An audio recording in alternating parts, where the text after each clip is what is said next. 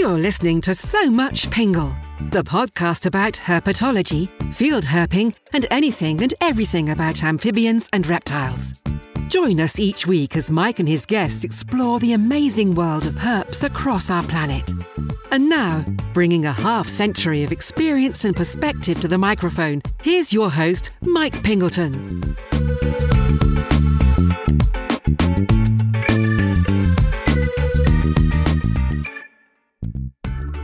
Hello, everyone, and welcome to the show. Mike Pingleton here, and I am your host for these proceedings. And here we go with episode 93, and I hope you all remain safe and healthy out there. It is February 2nd, and that means Groundhog Day here in America, and I just finished watching the movie of the same name, as we do in our house every year, and I don't care much whether the chunky little dude sees a shadow or not, because I am returning to Peru in a couple of days, and it is instant summer down there on the equator. Just a little show business before we get to the episode. I want to take a moment to thank the show's newest supporter, Justin Coburn. Thank you, Justin, for your one-time donation. Much appreciated, and I really enjoyed hanging out with you in Peru last month. And of course, I want to thank all of the folks who keep the show rolling on into the future, and supporting the podcast is easy to do.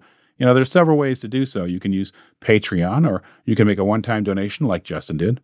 But I will tell you more about how to do that at the end of the show. Well, here we go with another Origin Stories episode, recorded just a few weeks ago in Peru. By now, most of you know the drill. I sit down on the back deck of my tambo, which is my little hut, and I have a chat with folks when there's a little downtime. And on this occasion, a rainy morning provided me with a captive audience, and although we had to slap some mosquitoes during the sessions. So this is a 3-part origin story featuring Justin Coburn, Greyson Getty, and Kris Haas. That's Kris with a K. So let's get to it.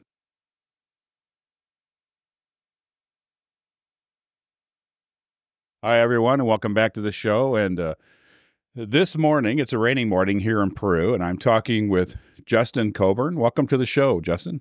Thanks for having me, Mike.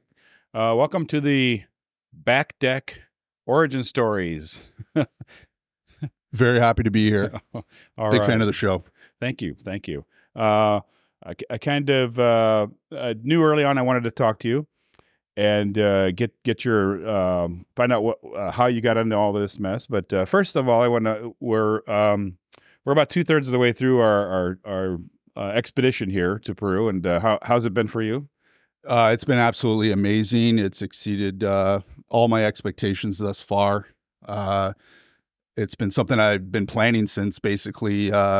Devin put the tours for January and February of 2024 on the website. So I actually happened to be looking at the website when he was editing it. So I was able to secure a spot, I think, in the nick of time. Yeah, because we fill up rather quickly. Yes, you do. Slapping mosquitoes here. It's kind of a rainy day here, so there's not much else going on this morning. So. Okay.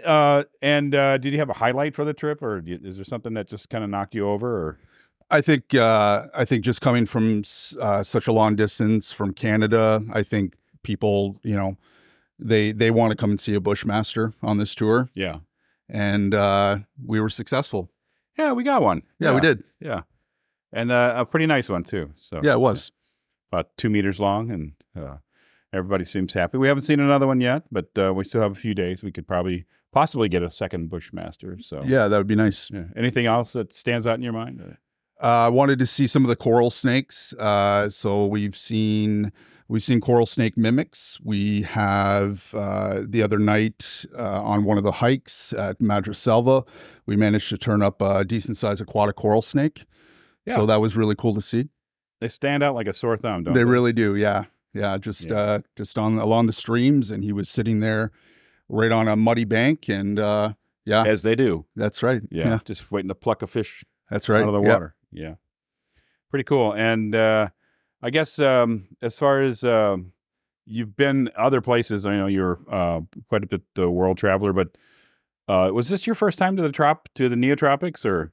This was my first time to a South American country. Okay. I have done a little bit in Central America, mostly vacations, but at resort stays and that sort of thing. But I've always made an effort to kind of get out and do a night hike around the resort or a little bit off the resort and start finding some stuff. So a little bit of experience with that.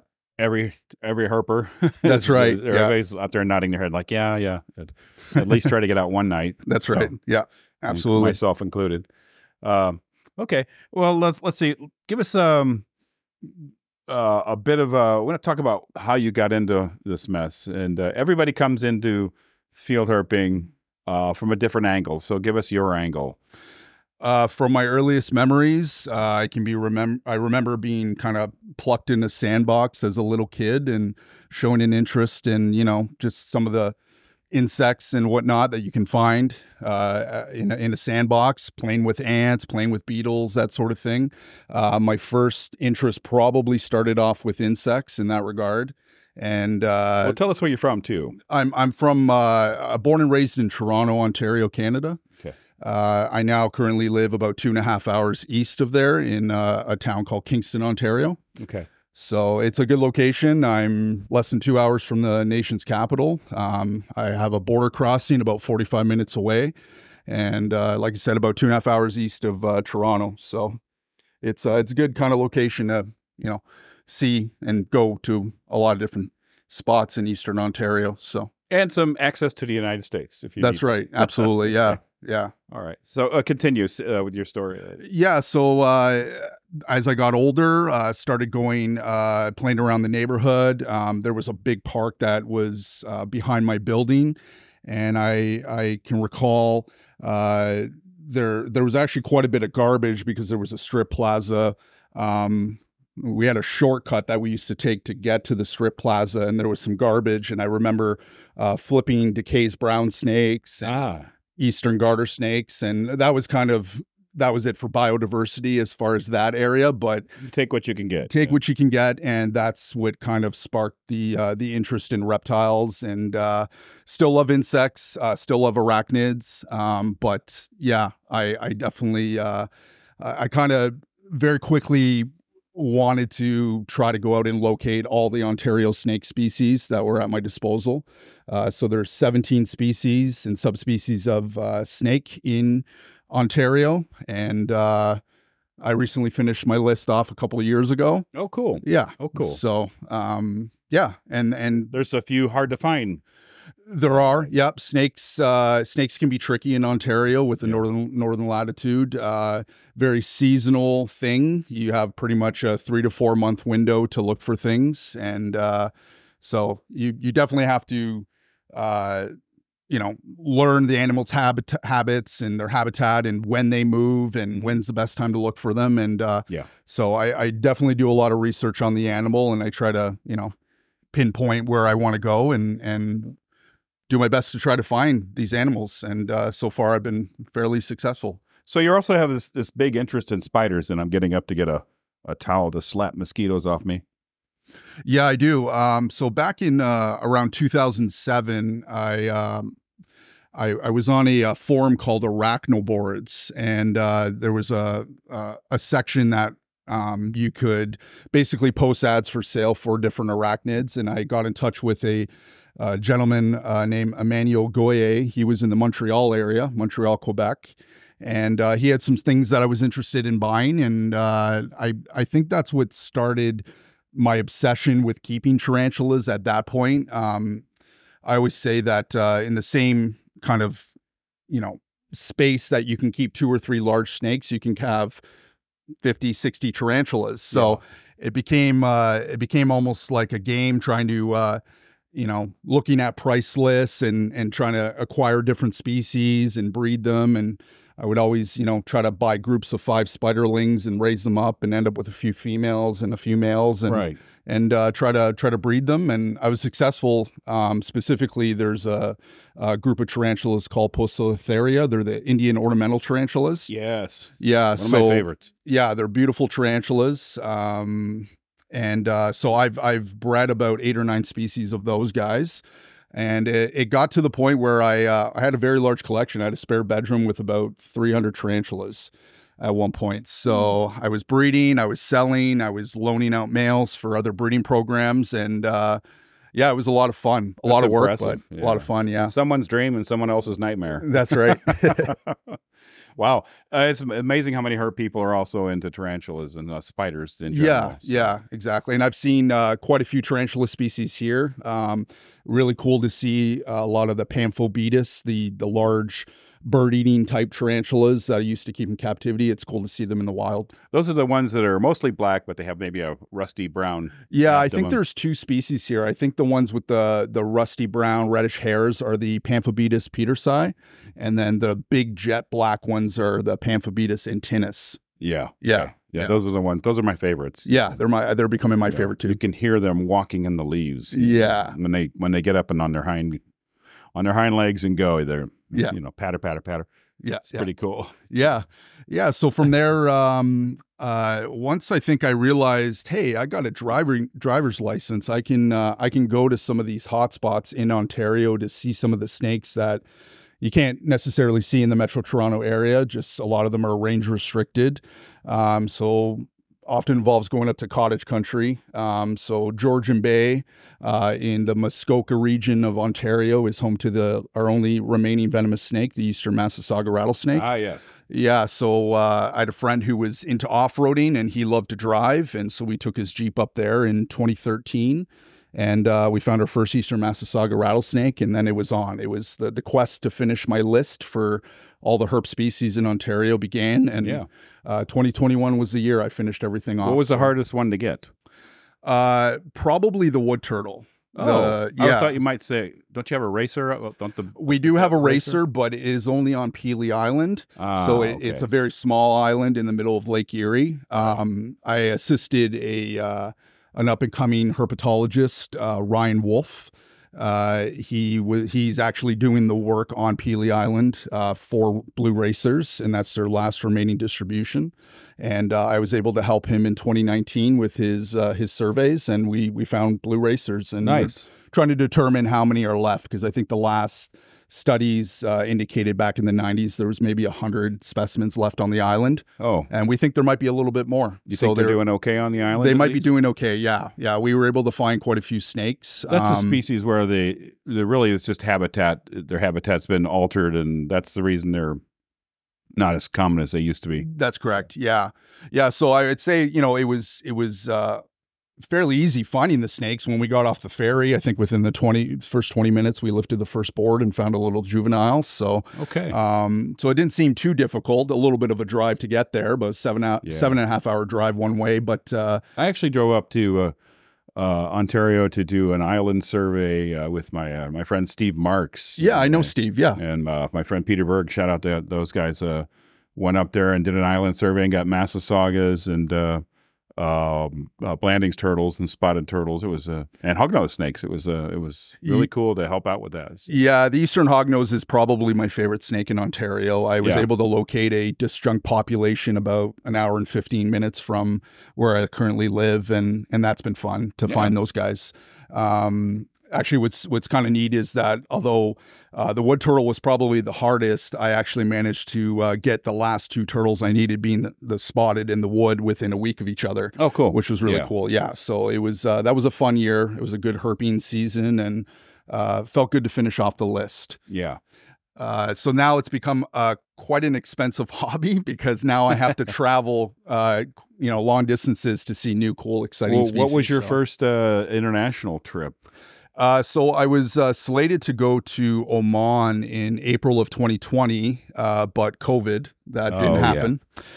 Flight didn't leave, so that was a bummer. But I quickly changed gears, and Arizona was a place that I always wanted to go as a kid. And so let me stop you right here, because this is it's like, oh, what was your first international trip? And it's like, oh yeah, he's from Canada, so it's the U.S. So that's right, it's international. So okay, yeah, that's right. So I did took some time off work, and I did a 10-day trip in September of 2021. Actually, it was Steve Marks that said, "Go after Labor Day. Go after Labor Day, and you can't go wrong." And so that's what I did, and I hit a couple of spots in southern Arizona, and managed to turn up some cool species. And I was hooked. After that, I was like, I want to do these trips on a regular basis. Yeah. Have you been back to Arizona since? I did. I went the following year and grabbed some targets. One, I think after the first year, I was absolutely obsessed with finding a vine snake. I studied every paper I could find. I talked to every Arizona herper that would give me the time of day, just trying to decipher how to locate one of these animals. And the following year, I was actually successful. Me and a fellow Arizona herper, Michael Ruff. Michael Ruff. We managed to get down to their territory, and we turned one up in a tree from the car, actually, which was a very good spot on his behalf. Yeah. Well done. Yeah. So from there, I did a trip to the Everglades. I wanted to, see Florida. Never been to the Everglades, and managed to go down there for about 8 or 9 days and turned up about half the snake species in the region. Yeah. Including a beautiful, what I think now, when I look back, I think it was an anathoristic eastern diamondback, which I believe they're known to be. There's a population of them in that area. And that was really cool because that was a snake that I really was targeting and just, driving at the right time and watching that snake basically, come out of the bush onto the grass and knowing that if I was a minute or two, later, I probably wouldn't have seen that snake. So that was a cool find. Yeah. Yep. And I got a couple EDBs down there. Same thing. It's like, what's that coming out on the road? Oh yeah, I know what that is. Yeah. There's kind of no mistaking them after That's you right. see one. Absolutely. Yeah. So, and then from there, last year, I guess I did a little bit of South Texas and West Texas, trying to hit the main targets there. And going for all the iconic stuff right away. Yeah. So I think my goals are to kind of hit the hot spots around the world that are known for herping. I feel like I'm a little late to the game in that respect. So I'm just trying to, as I can, get to these places and try to get a species count from these regions. I think when I look back to, looking at Peterson field guides, I became obsessed with range maps and what's found in what state. And so I think it's safe to say that I'm a life lister at heart. Okay, well, welcome to the club, brother. Yeah. I take great pleasure from mine. So yeah, absolutely. Yeah, it's fun. It's definitely a lot of fun keeping track of what you find. Well, it gives you goals. It does. Too, right? It absolutely does. Yeah. And I don't know. It just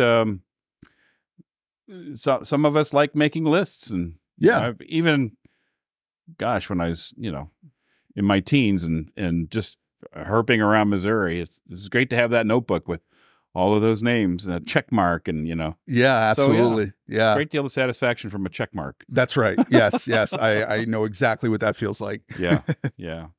Cool. And you've done other places as well, haven't you? I have. Yeah, I did some bigger international trips to Australia. I did my first trip in 2018. I have an aunt and uncle that are world travelers. They've been for the last 35 years to quite a few countries, especially in the Western Hemisphere. They're the type of people that kind of rent a place for 5 weeks outside of a city. They fly into the city, they rent a little, Airbnb type situation. And so their next destination was Australia. And I thought to myself, well, I have to get in on that.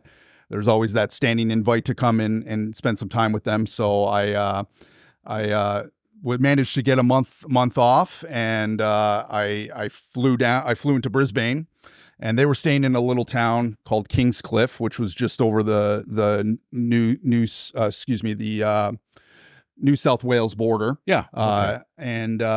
I spent about 3 or 4 days with them, and then I took a Greyhound bus up to the Sunshine Coast, and I got in touch with a touring company called Australian Wildlife Encounters. And I booked a 2-week tour with them, and that was encompassed going out to Western Queensland to the Windora area. We didn't see any inland taipans, but we did. It wasn't the best time of year to go. It was actually in May, which so we were fighting to get good temperatures. But we saw some cool iconic species. The tour actually involved going up to far north Queensland into the rainforest, and so we managed to see green tree pythons, which was very cool. along with some of the other iconic species. Quite a few python species I was able to check off on that tour. But knowing that it wasn't the right time of year to go, I quickly realized, okay, now I got to get serious and go at the peak time, which was the following October. And I did a 3-week tour, which involved me flying into Alice Springs, which is almost dead center in Australia, right, if you were to draw a dot. And the tour started there, and we went south to Cooper Pedy, had another shot at inland taipans, didn't see one, unfortunately. And then we headed back up north. We went west to Uluru, which is Ayers Rock. We got some thorny devils, which was very, very cool. Well, very good. Yeah. Iconic. The taipan and the thorny devil. That's what everybody wants from Australia. That's right. Yeah. So we actually saw the first thorny devil technically in South Australia when we were making our way up north. And then we were actually in Uluru, the park, basically. It's like a national park. And we were driving around, and I thought I saw on the side of the road what I thought looked like a thorny devil, and I had Lockie turn around, and sure enough, yep, my eyes were right. I saw a thorny devil and was able to get that iconic shot with the thorny devil in the foreground and Uluru in the background. Oh, for crying out loud. Yeah. How special is that? Yeah, it was very, very cool. So you have these levels of satisfaction. Yes. You spotted it. You called it right. That's and right. You got to take a cool photo of it. Yes. So. Yes, absolutely. From Life Lister's standpoint, it doesn't get much better than that. It really doesn't. No. And then it was like we had kind of 2.5 weeks to, drive north to get to Darwin and just hit some of the iconic hot spots up there. Edith Falls, Fog Dam is known for a lot of snakes, specifically water pythons. And at the end of it, after 3 weeks, I think we had a species count of over 125. Nice. So it was a very, very good, successful trip. Lots of lizards. Probably the group that does outnumber every other group are the skinks. Right. So lots and lots of skinks. But we got frilled dragons and, public parks in Darwin, which was cool. Really? I got to witness, a light misting rain. The males come down from the trees and, they'd be on the ground and they'd be bobbing their heads, and you get close and they get up on their hind legs and run to the nearest tree. And so that was very cool. That was very rewarding. That's what everybody wants when they go. That's right. Yeah, they want to see the animal, these behaviors from the I can't think of the genus, Chlamydosaurus or something. Something like that. Everybody wants to see those behaviors from that animal. Yes, absolutely. Apparently, they don't disappoint. No, they don't. They don't. They were very, very cool. Yeah. So saw a few monitor species, and I think at the end of it, like just between the two trips, I've seen 10 of the, I believe, 14 species of python now. Wow. Which was very cool. Yeah. Probably there's nothing more rewarding than on the last night coming across a black-headed python. Last night to kind of see them in their range, and we ended up turning up a nice individual. So very good. Yeah. So that's a big country. That's a lot of driving. Were there times when you're like, whoa, this is so much driving? There was long distances between the drives. Thankfully we had AC in the car. Because some of the hottest regions I've ever been, some of the driest, but extremely desolate. I couldn't believe the amount of kangaroos that are, really in that country. It would be very strange to drive more than 30 seconds and not have a, troop of kangaroos bounding off the road. It would be weird if we didn't have to stop. Wow. To do that. I hear people hit kangaroos now and again too. They do. Yeah. Unfortunately, it is the reality of, just like any other mammal, they do get hit on roads. And, it's, we did come across a couple of individuals that it was quite clear there was nothing to do to help them. Being in the middle of nowhere. And so you kind of just do what you have to do to kind of end the misery. Oh, okay. Yeah. So. Yeah, somebody's got to do it. Yes. Yeah. So will you go back? Do you have unfinished business in Australia? I do, yes. One of the trips that I want to do, I like to think of it as I've kind of seen 2/3 of the country now. So what I would like to do is maybe flying to like Broome, Western Australia, and maybe do like Western Australia down to Adelaide, and just kind of hit those hot spots. with COVID, Australia was one of the countries that was very, very strict with their policies surrounding COVID. Yeah, And you couldn't travel between states even, right? That's right. Yeah. And so I think things have gotten fairly expensive. I know that some of the tour pricing has almost doubled since then. So that's kind of steering me away from, going back to Australia right now. I'm trying to hit some of the other areas that are a little bit more affordable. But that's definitely something I want to do. I want to finish off that country. It's as expensive to visit as it is the United States, really. Yeah, our Canadian dollar is roughly on par with theirs. Yeah, but just in terms of, I don't think I would want to do it any other way. But with Australian Wildlife Encounters, those guys have been so good to me that I just like taking the thought out of driving and getting to these places, and I like knowing that they're going to get me in the right spots to get me on these animals. And so I would definitely, I'll definitely wait until the timing is right and book with them. Yeah. Okay. Yeah. Very good. I haven't been yet. It's coming up though. Yes. Coming up. You have to get there, Mike. Working on some plans. So not sure when, but it's definitely top of my list. So yeah. I truly recommend it. It's an iconic country when it comes to herps, that's for sure. And I'm not getting any younger, so so I need to get off my butt and get over there. Yeah. And that's that's, you talk about not traveling, having traveled earlier. It's tough when you're young and you're trying to carve out your life to do that kind of stuff. Yep. And I didn't start international travel until I was in like 51 years old. So so it took me a while, but I had kids to feed and send to school and all that kind of stuff. So yeah, absolutely. But, yeah. Once the little boogers were out of the house, all of a sudden there was extra cash laying around. So yeah, for sure. Yeah, absolutely. Yeah. Oh, it's raining pretty good here now. Yeah. We've had a lot of rain on this trip. We have, yeah. I don't know what to compare it to because I've never been anywhere that has been so rainy. But I figured, I'm coming to the rainforest, so it's to be expected. Yeah, and we just have to adapt. That's right. So. Yeah, that's right. I got the laundry off the line, so I should be safe now. Oh, brother. Yeah, and we sit here talking on the deck, and I've got a bunch of laundry hanging up here, hoping to maybe not get extra wet. Yeah, yeah. What a mess. But that's the reality of it down here. And it's the rain brings out the herps. So that's right. Yeah, it gets them moving, and we've seen quite a few species so far, and very, very happy with the progress we've made. And it's been a trip of a lifetime. We're inching closer to 100 species now. So, we are. I think that was my goal, was 100. I wanted to see 100. Yeah. So yeah, we're within striking distance. That's for sure. Yeah. Yeah.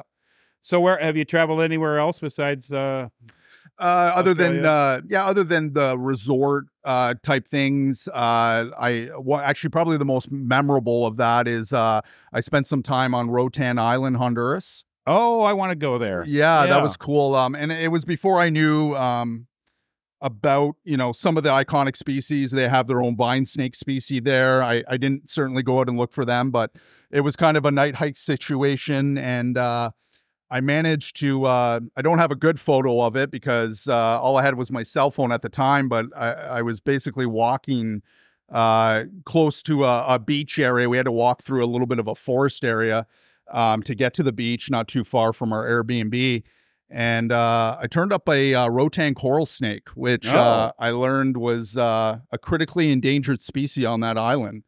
Awesome. So I have a kind of a crappy photo of it, just the tail end going down into a retaining wall, but that's the evidence that I found it because there's no other snake species that looks like it on the island, and so that was kind of cool to turn that up. Yeah. So yeah. Do you have rules with your life list? Like I don't count it if I don't get a photo. Yeah.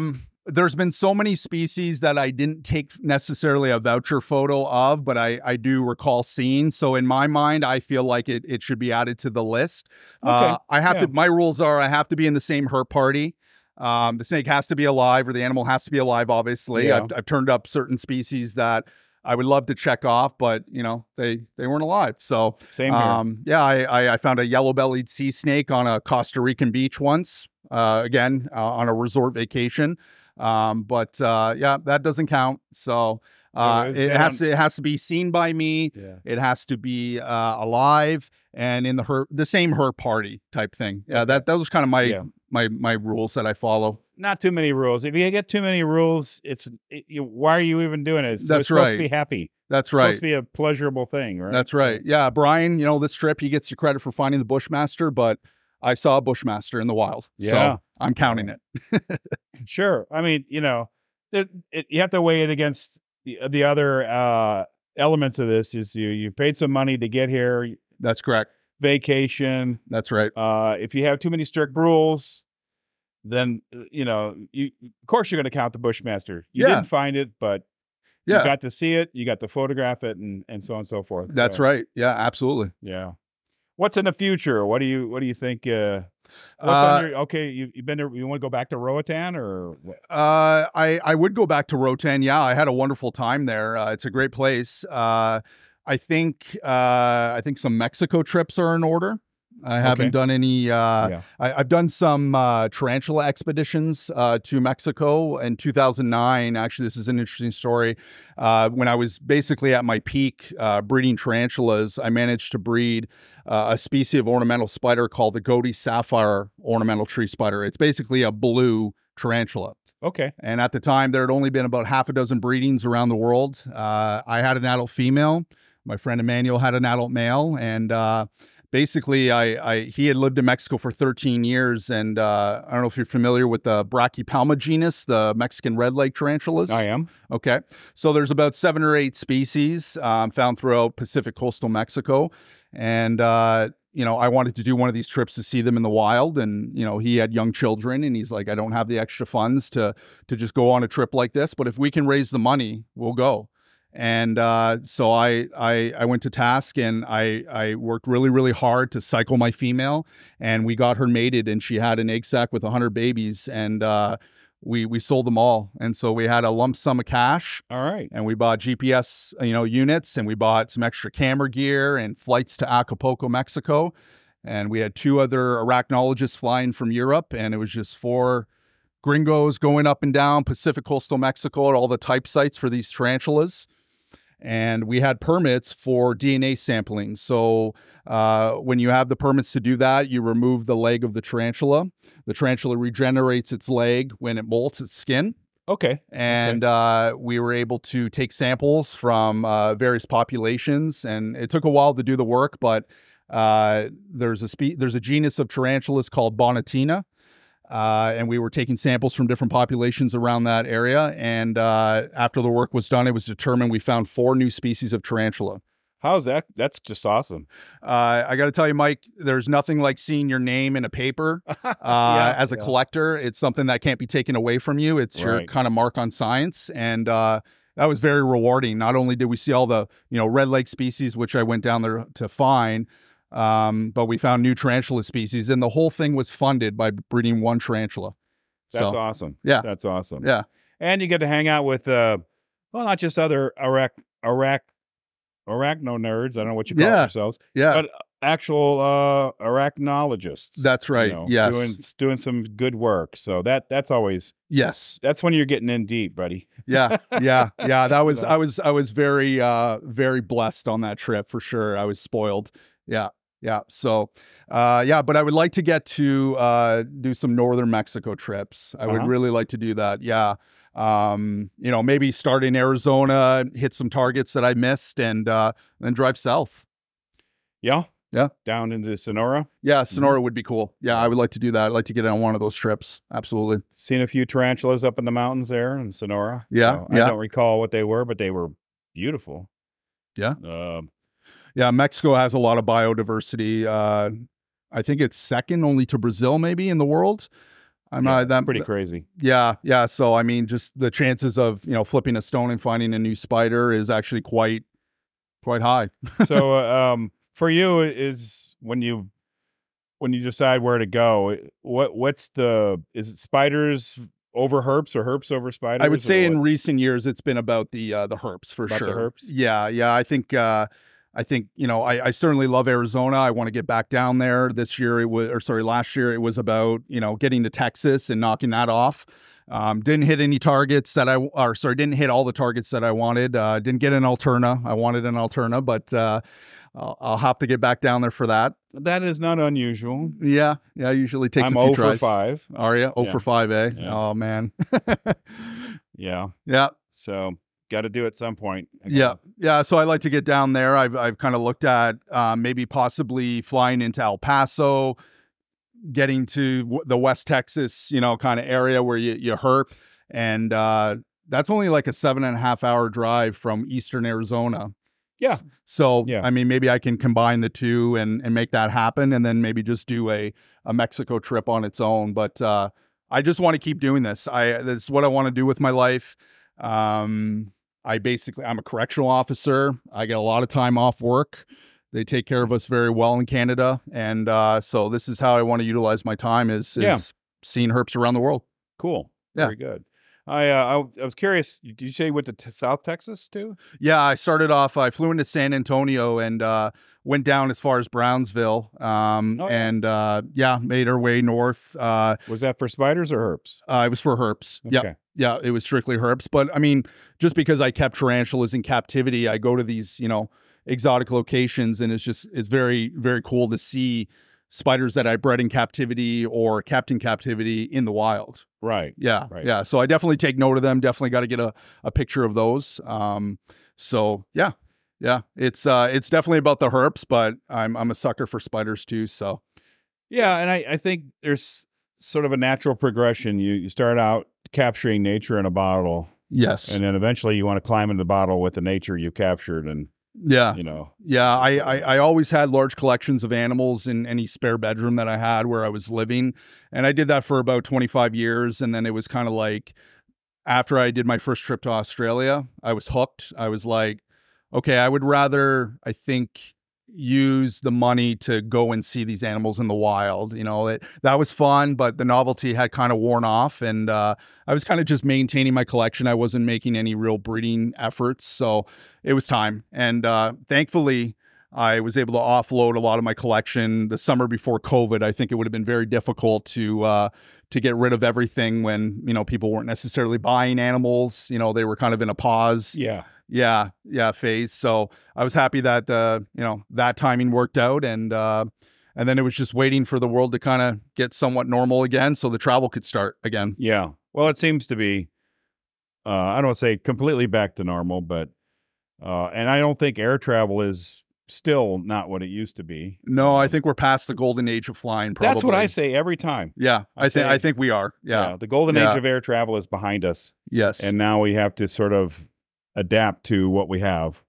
Yeah. I used to like a tight layover, but now I want a 3-hour layover just because a 3-hour layover can vanish in a puff of smoke these days. That's right. Yeah. So that's changed a little bit. And like you say, prices for everything have gone way up, but the world's gotten kind of expensive as we move forward. But that's another reality we have to deal with. Yeah. Well, if you got any advice for me for going to Australia, what would your advice be? Well, I would probably say get in touch with Australian Wildlife Encounters, because you'd say that. Yeah, they truly take care of you. They work extremely hard. They feel obligated to find herps and get you to the locations. No, I don't think anyone does it better than them. I really don't. I truly would. I mean, if you want to do the distances, if you want to, rent a car and do that, but they take care of everything. They've got the satellite phone ready. They've got, extra tires. They've got, and they know where they're going, and they've been to these places. And did you camp by the side of the road, that kind of thing? Some of that? Yeah, we did a bit of camping / motels. So we slept in swags. When I went on my first trip in May, I didn't pack accordingly for the weather. I think we woke up one morning and it was something like 45 degrees, a little chilly. Okay. Yeah. So it can be cool if it's off season for sure. I'm going to try to do like reversed. A November trip. Yes, that would be a good time to go. Because I'm really interested in frogs too. So yes, yeah. I want to see as many frogs. Yeah. I have some friends there too. I'm interested in visiting in various places. Yeah. So Yeah.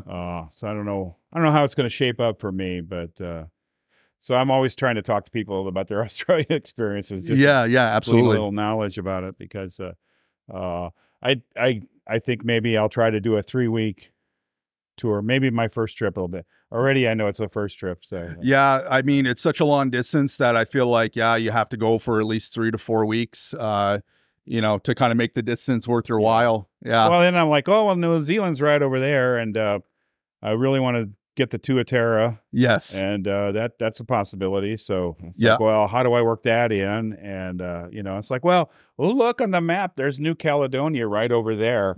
Yeah. And then I just sort of spiral into this absurd Yeah. fantasy where I do it all. But Yeah. that's probably not going to happen. It could be expensive to get to Australia, but even when you're traveling in country too, I mean, I think I flew from Cairns to Brisbane for like $60. So, Oh my gosh. yeah, it's very cheap Yeah. to fly within the country. And of course, I mean, if you want to go to Southeast Asia from Australia, it's right there as well, right? You can hit that Yeah. area. That's what amazes me when I went first time I went over to Asia. And it's like all my interior flights from like Thailand to Hong Kong and to Vietnam. All those flights are like $116 or whatever. Yeah, It's yeah. crazy. Yeah, absolutely. Yeah. So that makes it nice, and they're pretty efficient at their air travel stuff. So Yeah, yeah. in terms of Australian wildlife, what was the big one? Was it the thorny devil or was it something? The thorny devil was definitely a big one, but I do have a pretty cool memory. Again, when we went south to Coober Pedy, we headed north, we went west to Uluru, and then we're back up north, and Alice Springs was kind of like a good stopover point. It was our last night in Brettle's python territory, the Centralian python, and we managed to go out for a hike in one of the gorges that night, and a beautiful 5-foot female draped over one of the gorges. Wow. I was told if we see snakes in that area, if there's other people in the area, you can't make a huge deal about it. Okay. I made a huge deal about it. So it was very, very cool. And although I don't have large collections of animals anymore, when I bought my house a couple of years ago, I told myself I would have one snake, but it would be in the living room and something that I could actually enjoy, not behind a closed door where unless I'm working with the animal, I can't enjoy it. I want to see all the behaviors. And so I got myself a captive bred Centralian python to kind of, Okay. yeah, it was sentimental to me. It Ties in. It was very cool. Yeah. So I think that was a very, very cool find. Yeah. Okay. Because they have such a range, they're such range restricted in that area. So Uh-huh. yeah. Yeah, you're in a small club. Yeah. Yeah. So Very that was probably my favorite memory. Yeah. Yeah. We went up north. We were in the Darwin area. We managed to turn up 3 of the mangrove, types, Richardson's, is it Richardson's? There's a snake called Richardson's mangrove snake, I believe. And then there's the white-bellied mangrove snake. And then there's the bocadam. And we found all 3 species in the same kind of mud pit while we were trying to dodge saltwater crocodiles. So Fun. Yeah. So you got some salties. Did you get any freshies on your trip? we got freshies on the trip. We went to a beautiful area called Edith Falls, which is known for having a healthy freshwater crocodile population. And there's something to be said about swimming in a lake, knowing that there are 6 to 7 foot freshies just down below, but they don't really seem to bother people. They don't do bother they? people. No, I think they'll defend themselves if you get too close, and they might give you a little bite. But They'll eat your chihuahua. yeah, absolutely, yeah. So that was a cool experience, just being able to cool off and jump in. But like, hey, there's crocodiles in here, but it's not the one you need to worry about. Still not skinny dipping. Yeah, exactly. Yeah. Nice. Yeah. All right. So Mexico is in your future. Anything else? Yeah. So I can't believe I forgot to mention it. I do have a deposit down for Thailand next August. Oh, nice. Yeah. I guess this is a big year for me. So Peru right now, and we're gonna try to get to Thailand in August. I'm sure I need to look at it more. There's other places to connect, but the 2 main connections in Canada are South Korea and Taiwan. And there's some stuff going on with those 2 countries right now that I don't like surprises. I like knowing that, okay, my flight's going to happen, or I'm not going to run into an issue when I connect in a certain country. So I got to, I guess, pick the lesser of two evils. What's it going to look like in August? Is it going to pop off? Is it going to be an issue? South Korea is looking like the better option, maybe, but there's a lot of noise and smoke about Taiwan, but I think it's still fairly safe to travel to. Yeah. So. Okay. Yeah, I think the Seoul South Korea connection is actually a better flight. It's one less flight because I think I would have to connect in Bangkok, and I have to my starting location is Phuket, so I want to get to Phuket, and I'm going to do a 2-week tour with another company, and I'm told that on the particular tour I'm doing, it's 6 locations, and they managed to turn up on their best trip 47 species of snake. And so they say they really, really want to try for 50 on this trip. And so I'd like to make that happen. So you're going south from there? We're going to go south from there. Yeah, I think we're hitting Trang and Krabi and Satoon.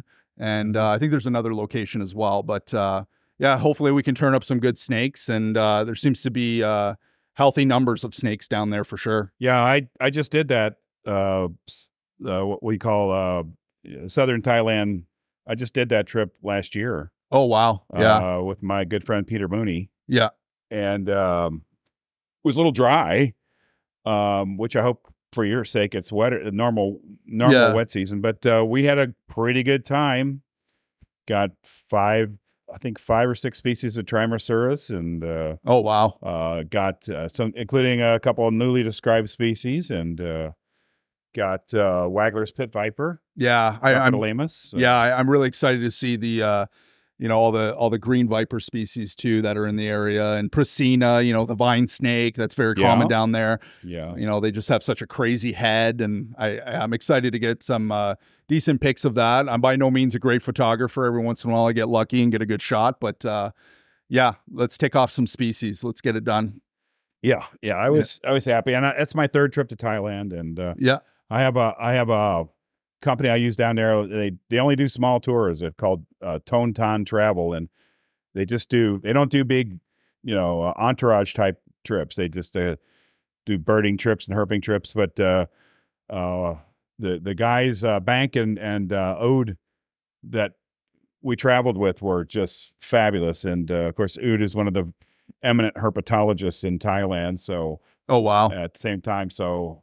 It's great to go somewhere and have be with people who can identify everything you find. Yes, absolutely. I certainly didn't know everything, but that country is an amazing place to herp and just to visit. I'm really looking forward to that, and not to mention the invertebrates. They've got some cool invertebrates down there. Yes, they do. Yes, yeah. So it'll be cool to see some of the jungle nymphs and some of the iconic, stuff that you see in there's an insectarium in Montreal, Quebec, that's pretty famous. They've got a lot of species of insects, and some of those species I'll actually now be able to see in the wild, hopefully. Yeah. So, yeah. Okay. Yeah. Good. Well, thanks so much for sitting down and talking with me. And it's been fun to get to know you and watch you have a good time down here. Yeah. Well, I really appreciate you having me on the show. It's been fun. Yeah. Well, once again, I wish you well for your world travels ahead in this year. So it's going to be a big year for you. It's going to be a big year. And you know what? Maybe this October I can do the 15-hour drive and get down to Snake Road. Well, you should, because a lot of Canadians come down for, Canadian Thanksgiving. Yeah. Or as you call it, Thanksgiving. Yeah. So. Yeah. Okay. Very good, Justin. Thanks again. Thanks so much, Mike. Bye.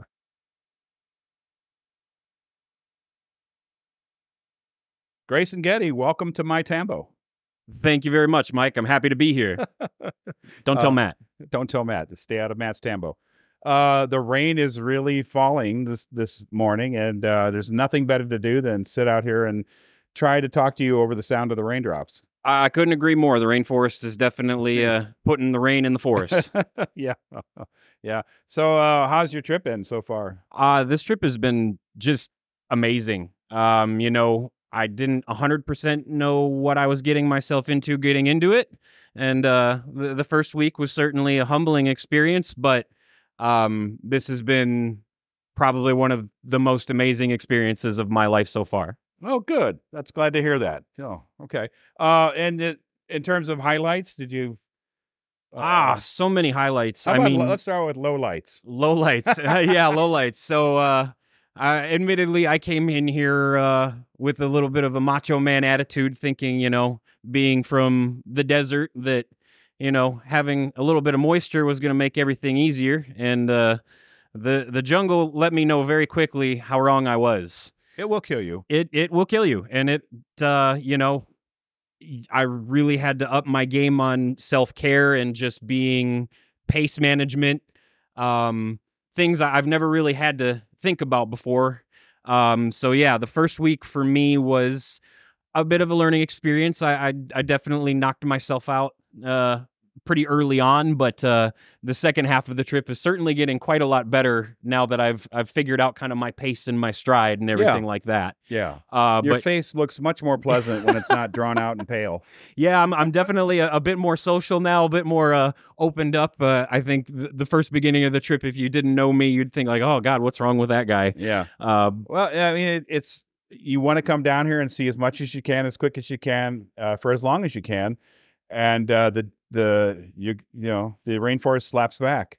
So it certainly does, and I'm glad that I had a wealth of resources of people who have been here before me who are on this trip. That definitely made recovering significantly better because I was prepared.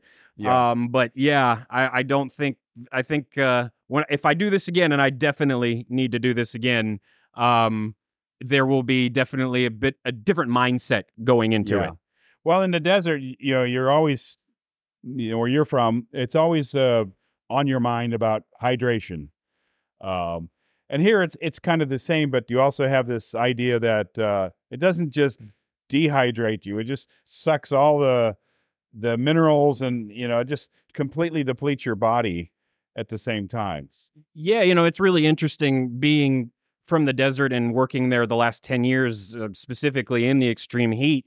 You definitely kind of think like, well, it's 120 degrees. Like, if I can handle that, I can handle anything. And, you do constantly have to drink water there, but obviously in the desert, I'm at home. I have a car, I have a house with AC, I have things that I can escape to. And out here in the jungle, there's nowhere to really necessarily escape from the humidity and the moisture. Yeah, exactly. So, it's not only are you always constantly having to rehydrate yourself with some sort of electrolyte, you're also just having to be very mindful of conserving energy when you can.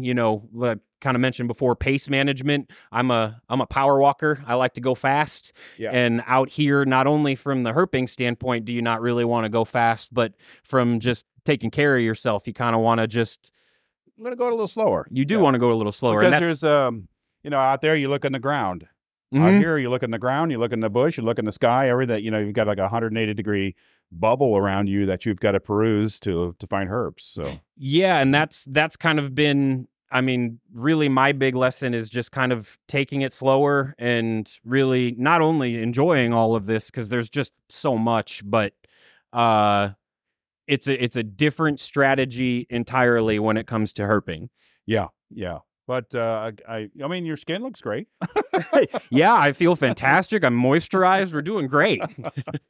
So tell me now about some highlights. Highlights, man. So many. I think we'll start out with I think my big one, which was catching the anaconda off the side of the boat. Yeah. Swat your face there. Thank you very much. Mosquitoes. Yeah. Guest starring on this podcast. Yeah. So obviously, as we kind of just mentioned before, I had a rough start to the week. I missed out on some of the other boat expeditions that other people got to go on. And so they were going out that night to release some of the boas from the previous night's boat experience. And I wanted to go out on that more than anything to get some cool air blowing past my face. Yeah, that's good. And so we went out, and I believe it was the first boa we released.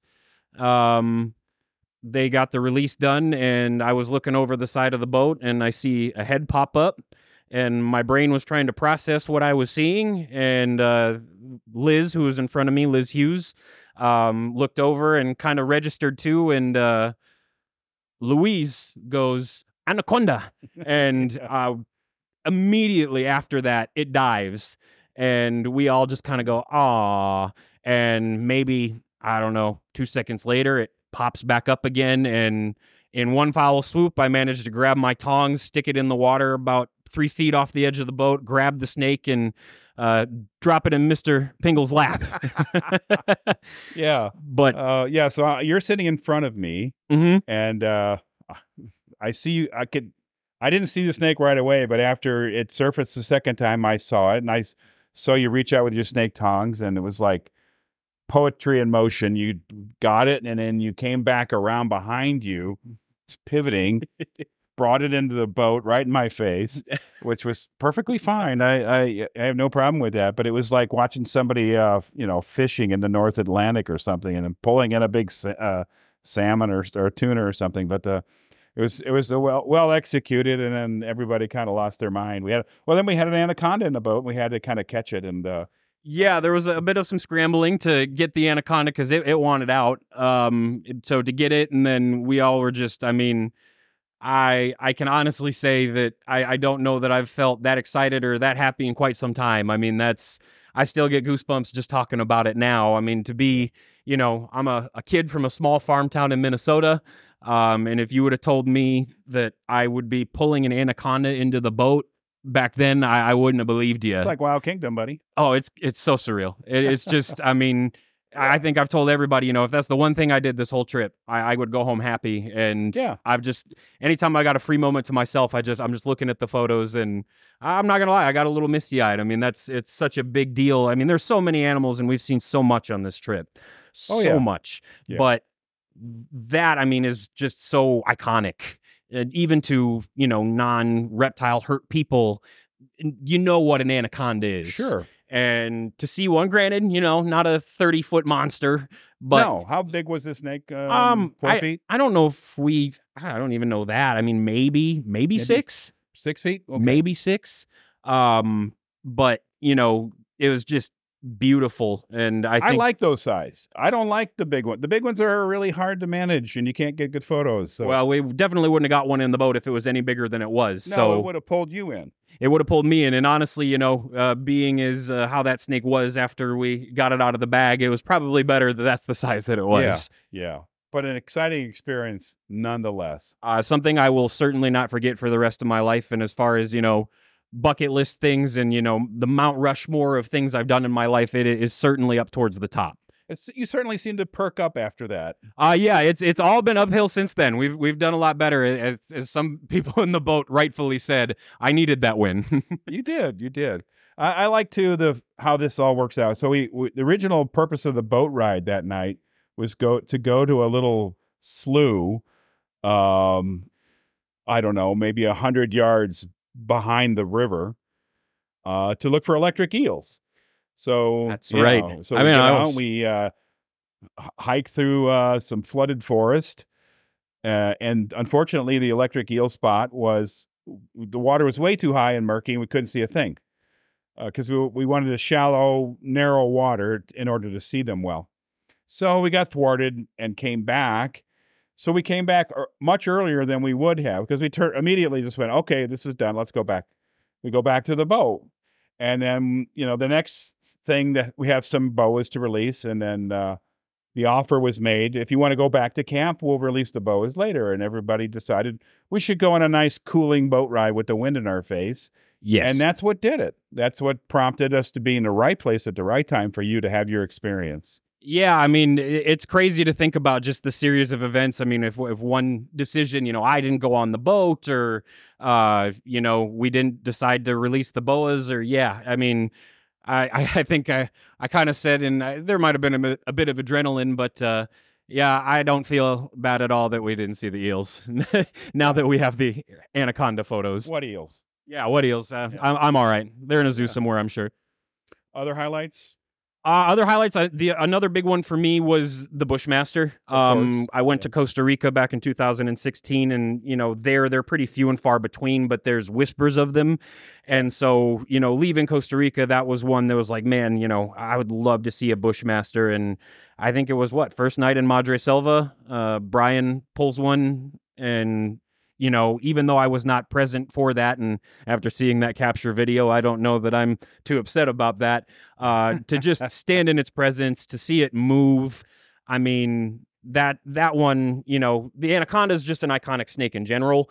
But I mean, I think if you're a herper, the Bushmaster is just, it's got to be close to the top of your list for things to see before you go. It's what fills up our rosters every year. And it definitely was my number one. I mean, honestly, I kind of wrote off the idea of the anaconda, but the Bushmaster was one that if I left without seeing it, I would have been disappointed. And to have it first day and to not have to be the lucky guy to wrangle it into a bag, I'm perfectly content to just, it's actually my phone background right now, because I just watching that thing move. Everybody else is just taking a million photos, and I wouldn't fancy myself a photographer by any stretch of the imagination. But I just sat and watched it. I just sat and just enjoyed watching it, just being in his presence. It's very surreal. Yeah, and just to illustrate a little bit further, we do a one photo shoot with these animals, and we usually catch just one.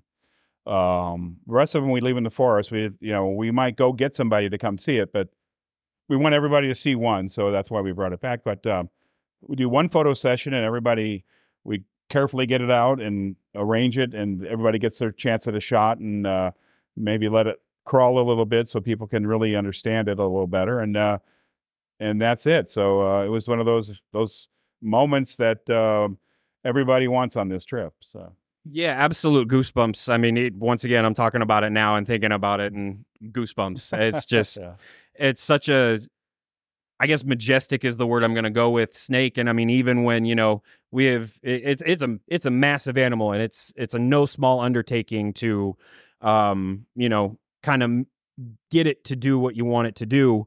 And just watching it, how it moves, how it kind of reacts to things. I mean, it's a special animal. It is a very special animal, and that's going to be definitely up there with my top highlights that I will certainly remember forever. And if I don't see another one forever, I'm okay with that, because that was just it's something. You can close your eyes and see it. I can close my eyes. I can see it, and just I'm getting speechless just thinking about it, because it was such a big deal for me to see and just experience. And I think Matt, when he kind of pulled us aside before we went out there, and is just like, if you are to see one, just you don't have to wrangle it, you don't have to do anything, just sit there and enjoy it. And the Bushmaster will give you a moment, and you'll have a moment with the Bushmaster. Right. And I don't think he could have put it any better. I mean,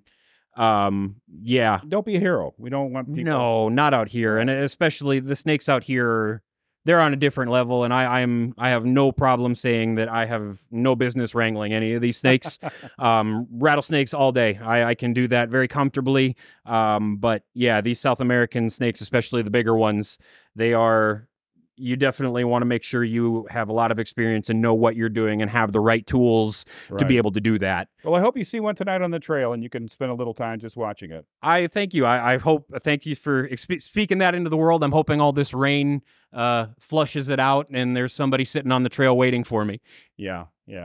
Well, they like the rain. They'll come out, they'll come out on the trail at night after the rains are done. So our fortunes are good. So. Our fortunes are good. I mean, I don't even know how many species we're at. When we left Madre Selva, we were at 87. I think we've definitely surpassed that now. Coming up on 100. So. Coming up on 100. And I mean, that's no small feat. And luckily we were with a fantastic group of people who are all very experienced and all kind of have the same goal and mindset. And it's what they call a target-rich environment. Right? It is a very target-rich environment, but, it's also, you'd think with it is very target rich, but you still have to work for it. I would say with Costa Rica, especially where I was, you'd almost have to go out of your way to not find something.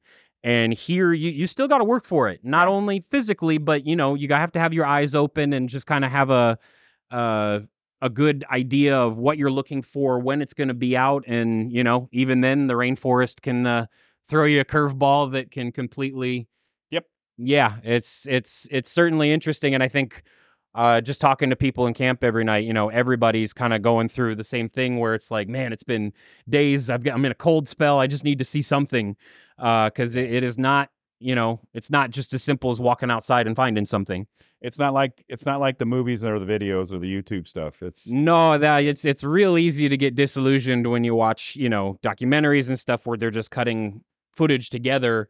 I watched a lot of videos of people who had did this tour before, and it does kind of give you the perception that stuff is just falling out of the sky. And to a certain extent, when it comes to frogs and insects and stuff, sometimes they do. But some of the other stuff, especially, the targets that I think people want to see down here, if you set the expectation that you're going to have to work for it, you won't be disappointed, and it'll feel a lot more rewarding. Right. Yeah. It would be a lot of work for 12 things. Yeah, exactly. Well, Greyson, let's go back and let's talk about how you got into this. I don't want to call it a hobby. I don't want to call it an obsession, but it's certainly the herp lifestyle. Lifestyle is a fantastic word. So how I got into it, we'll go pretty far back. Back when I was a kid, I grew up in Minnesota in a small farm town, and 9 months out of the year, it is an Arctic tundra. So, some kids embrace the Arctic tundra. I did not. So I was inside watching Animal Planet and Discovery Channel, and I love all animals, but I've always been kind of enamored by snakes and reptiles, specifically just because I felt that they are the most misunderstood, and also some of the most fascinating. Yes. And so I harassed my parents incessantly until they finally caved and got me a pet snake at 8 years old for Christmas. And from there, it was just off to the races. What kind of snake? It was a little baby corn snake. Of course. And I kept her. She actually, until she was 21 years old, she just passed away last year. Well done. Well done. Thank you. I'm very proud of that, that she was able to stick around this long. But, with her, and then I just kind of kept bringing snakes home that I may not have supposed to have been bringing home. And then everybody out there's like, yeah. Uh-huh. Yeah. And then life kind of found its way to moving to Arizona the first time when I was in middle high school. And and you sort of blossomed, I'm assuming. I went bananas. I lived out in a planned community out in the middle of the desert, and I would spend all of my free time either walking home from school, just looking for stuff, catching anything I could. I was the weird bug kid. Yeah. So, scorpions, spiders, snakes, if I could ever find them. And thankfully, as a young child, I never ran into a rattlesnake because that would not have ended well. All in good knowing what I know now. Yeah. But then I had to move back to Minnesota due to some circumstances out of my control, and that just festered because, there's snakes in Minnesota. There's stuff. Yeah. There's garter snakes, and I'm told that there's little populations of timbers somewhere if they're still alive. There sure are. But I was not at a driving age at that point or educated enough to go seek them out. Right. So, I did not have a whole lot of herp experience in the 3 years that I lived in Minnesota, but I knew that I had to go back to Arizona and I had to do something related to reptiles, wildlife. And, you go to your school counselor in a farm town in Minnesota and go, I want to work with snakes for a living. And they go, Yeah. Okay, weirdo. Yeah. So I moved down here after high school, and I was just consuming information because I didn't have school at the time. I was just working, and I was just trying to take in as much as I could through, back then that was 2013, 2014. So, the things that existed on what social media was back then in YouTube, and through the YouTube black hole, I ended up finding a video of a guy here in Arizona who was catching, I believe it was 4 rattlesnakes in a snowbird's garage. And I was like, I have to find that guy. So I, went down the wormhole and found a guy named Brian Hughes who had started this relatively new company called Rattlesnake Solutions. And I harassed him by email until he finally emailed me back and said, meet me at a reptile show. I met him at a reptile show in Central Phoenix called Repticon, which is no longer there. And he interviewed me, and then he did a little impromptu training session about a month later with a adult rattlesnake and a little neonate rattlesnake. And he's like, all right, put them in the bucket. Here's how I want you to do it. And he's like, great, you're good to go. And here we are almost 10 years later. I've been doing various jobs with Rattlesnake Solutions. Nowadays, not quite as much, but, it has been a fantastic 10 years, working with that company, and just the experiences that I've had, the people that I've been able to educate, the animals that I've seen, and then just the the amount you saved. The animals I've saved. I mean, one, that's for me, I love herping.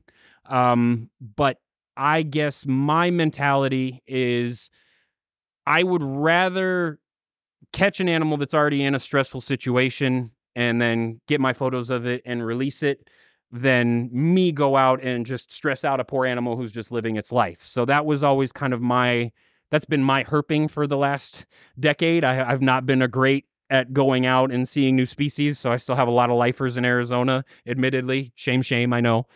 But that was been kind of the most rewarding part for me, is to, save an animal from a situation where it would otherwise probably not survive, get to educate some people who, don't know anything about it, and then I get to make sure that this animal goes home somewhere safe every time. So it's been rewarding, fulfilling, and I'm in another career line now that takes up most of my time, and something that I struggle with is just I find no fulfillment in it, and it's hard when you go from what is essentially a dream job to just kind of a general it's job. Like moving back to Minnesota. Arguably worse. Life dictates sometimes we have to do stuff we don't like to do. That is 100% a fact, but it's a very hard thing to kind of find that level of fulfillment, because it's just, man, what that company has done for me in my life and allowing me to do stuff like this here in Peru has been a heck of a wild ride. And I am incredibly thankful to Brian Hughes and Rattlesnake Solutions for what they have given me and the experiences that I've gotten to have in my 10 years. I mean, I grew up with that company. I was 18 when I got hired. I'm 29 now. It's good because you didn't have a bunch of bad habits to unlearn. And I think that's what Brian told me. Is like, I would prefer you know nothing and start with good habits. And that's what's, I think that's played a big part in my longevity in this business. And, I've never been bitten. I've never gone to the hospital and had to receive antivenom. I still have all my fingers and appendages. Mm-hmm. Probably never had a close call. I've never really had a close call just because I've always been pretty smart about it. Right. And I'm very thankful that I was trained by somebody who is responsible and has respect for these animals, because, especially nowadays with social media, you see that there is an overwhelming amount of no respect for these animals, or just knuckleheads, to put it very respectfully. Yeah. We'll omit the other epithets we might occasionally have. Yeah, and you're still friends with a nice cohort of people who all think kind of the same way and are dedicated to the welfare of the animal, of a much aligned animal. So that's important. It's very nice to be just part of this community of people, and the herping community, as I continue to find out, it's a pretty small world. A big world, but also a pretty small world. Everybody kind of knows everybody to a certain extent. And so the people that I've gotten to meet and, share time with has been incredibly rewarding, and incredibly educational. That's the big thing is I think what I find, and please correct me if I'm wrong, but I find a lot of people in the herp community to be very, I'm right, set in their way. Yeah, a bunch of old guys like me are like that. And I think for me, I've always tried to approach everything with an open mind, and to have found the right people to have, nursed me in the right direction. I'm incredibly thankful for, because, I think you get a lot more out of it that way. Yeah, and I used to say we couldn't fill a baseball stadium back, 20 years ago, but that's no longer true. There's a lot more people doing it, and we could fill a baseball stadium, but maybe not two.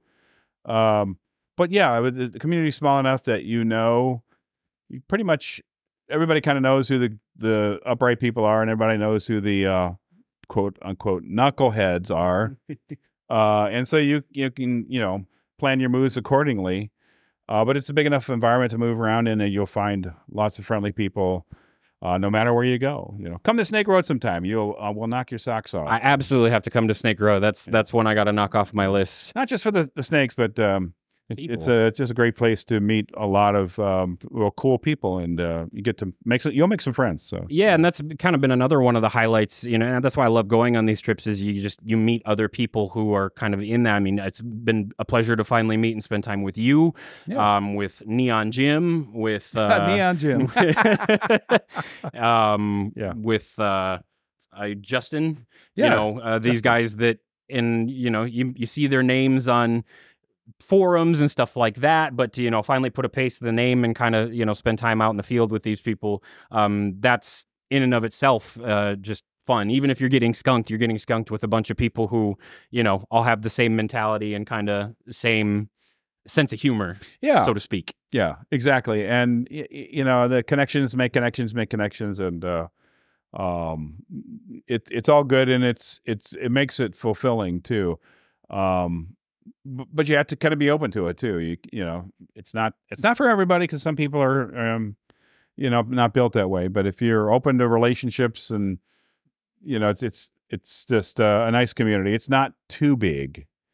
If we were all, I don't know, pick something much bigger. Oh, well, comic books or car community. That's one that I'm a big part of. That's just huge, it's so and ever expanding. That it's sort of you're a little fish in a really big ocean, and it's a little difficult situation there. But we're small enough still that we're small, but we're mighty. Yes. So, and one of the reasons it keeps me coming down here, as I sit here swatting mosquitoes, and you got a couple on the left leg there. Yeah. Here we go. Oh, more. Okay. Got you.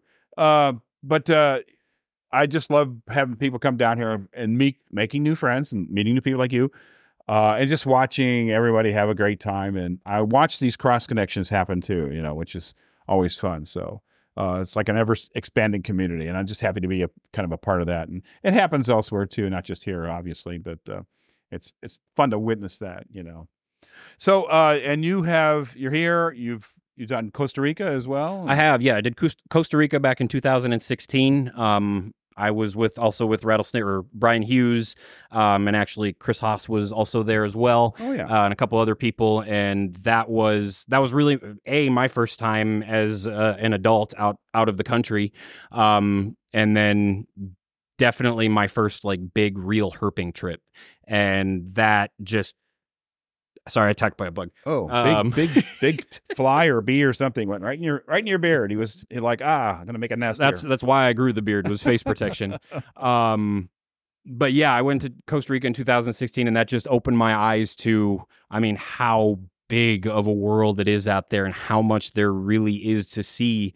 It's easy to just get lost with targets in the United States, but there's so much more out there, and it's hard to say with the way of the world, but obviously we're losing species fast. So to be able to get out and see these before they could possibly no longer be with us is something that I want to continue to do more of. Well, there's much joy in it, but there's also the edge of sadness to all of it, which we can't get away from. No, it's hard to get away from, and especially in certain places in Peru, just coming in, seeing some of the pollution, some of they were talking about, I guess you guys a couple trips ago went to the markets, and just the world is changing more and more every day, maybe not for the better, and we are losing some of these beautiful animals that, by the hundreds. And there's, I'd like to say that there's something that we can necessarily do about that. It's a big problem that requires a lot of change, but in the here and now, I'm just blessed to be able to come do stuff like this with people like you guys that have the respect and the passion for these animals, and to keep we're sitting in this beautiful preserve overlooking a pond that is just littered with all sorts of amazing reptiles, amphibians, fish. I mean, I've spent every night just watching the angelfish in this pond. There are angelfish 20 feet away from us. Literally 20 feet. And, my experience with angelfish is I worked in pet retail, and you never see a happy angelfish in pet retail. And these are just beautiful. I mean, their veils, they sparkle in the light, and they're just plentiful. And all these other animals that are part of the pet trade, which probably contributes to the sadness, unfortunately, some of the sadness in the grand conversation. I'm glad you like the angelfish too, because it's always I always go down and walk down here and at night and shine a flashlight and watch them. I can't. I went last night, even after it was probably 12:45. I was like, I got to go down and see the angelfish before I go to bed. Yeah, they're great. Costa Rica, where did you go? So we were at the Arenal Lodge. My favorite. Oh, it is fantastic, but it's really cushy. So if you think that's going to be your idea of herping in the jungle like I did, it's very different. But no, it's a good beautiful food and lodge. Air conditioning. Yes, good food, good air conditioning. The staff are fantastic. And you don't really have to work that hard. You pretty much just walk down the road you come up on, and you can find stuff. The trails are pretty well maintained, and they're not very long. So, you just walk through, and there's stuff everywhere. There's, eyelash vipers, there's hognose vipers on the trail, frogs in the garden behind your room, overlooking the volcano. Let's not forget the volcano. The volcano, I have many shots with the volcano in the background. That was actually up until this trip. That has been my phone background, is a little yellow eyelash viper hung on a flower with the volcano in the background. Okay. The iconic shot. The iconic shot, and that was now replaced by the Bushmaster, but I definitely need to go back to Costa Rica again, and I will definitely be going straight back to the Arenal Lodge, because there's still a couple things I'd like to knock off my list. I went there last year for the first time. Oh, did you really? With Berkeley Martineau. Oh, okay, very show, nice. Burke, how you doing, buddy? Because people find out I hadn't been to Costa Rica yet, and they look at me like I had a thumb growing out of my forehead or something.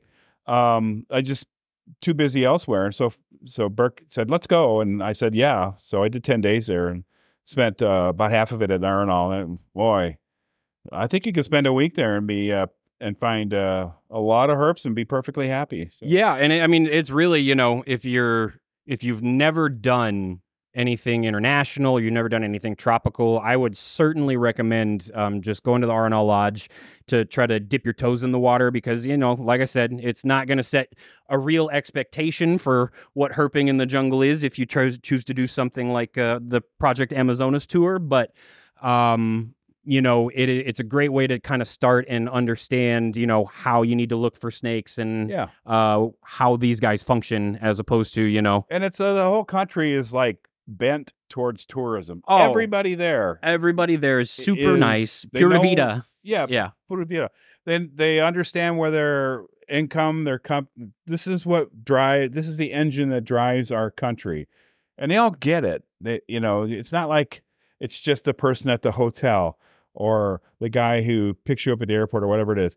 Everybody is committed, that you run into anywhere in the country. They're committed to making you feel welcome and making sure you have a good time there. Yeah, I couldn't agree with that more. I mean, we spent some time, in the towns and stuff like that, and everybody was just incredibly, friendly and warm, and, even with kind of a language barrier with a lot of them, and, but really not that bad. A lot of them actually spoke very good English. Sure. But even if there was a language barrier, they are incredibly patient with silly gringos, and they will definitely help you out. And if there's something you're looking for, the amount of eco tours and lodges out there is, you can't go a mile without seeing a sign somewhere for something. Yeah.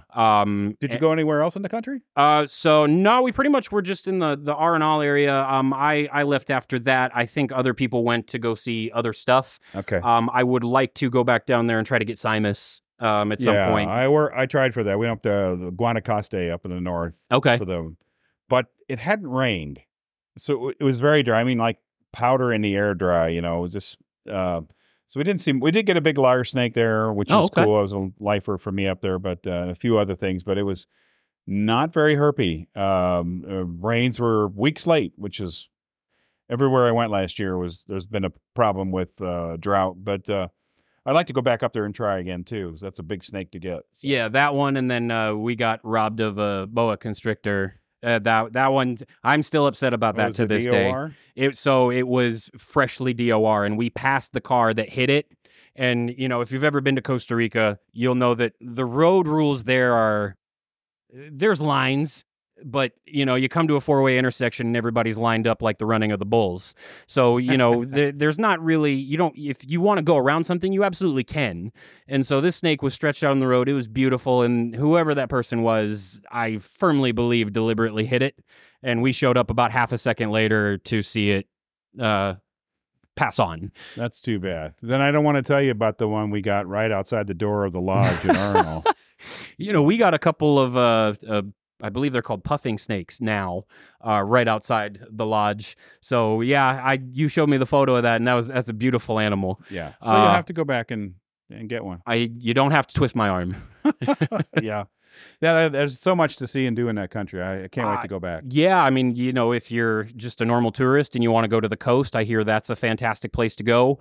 Yeah. A couple people went on They boat. got more zip lines per capita than any other country. If you're into the zip lining, it's a fantastic place to zip line. Did you go see the crocodiles at the Tarcolis Bridge? I don't think we definitely went over the bridges, but it was at night, so I missed it. I think a couple people went on a boat tour, but I did not go on that boat tour. I went on a frog tour, a little further away, still in Arnall, but that was a super cool tour because there were frogs everywhere, and we managed to get actually like footage of cat-eye snakes eating frog eggs. Oh wow, which was that's super cool. That's super cool. It is super cool. So was the frog tour on foot? Or? It was on foot. Okay. They just, when we went into the town, we were all kind of talking about some of the tours that were offered. And one individual really wanted to do, a bird and crocodile tour. And most of us were like, nah, you can go do that yourself.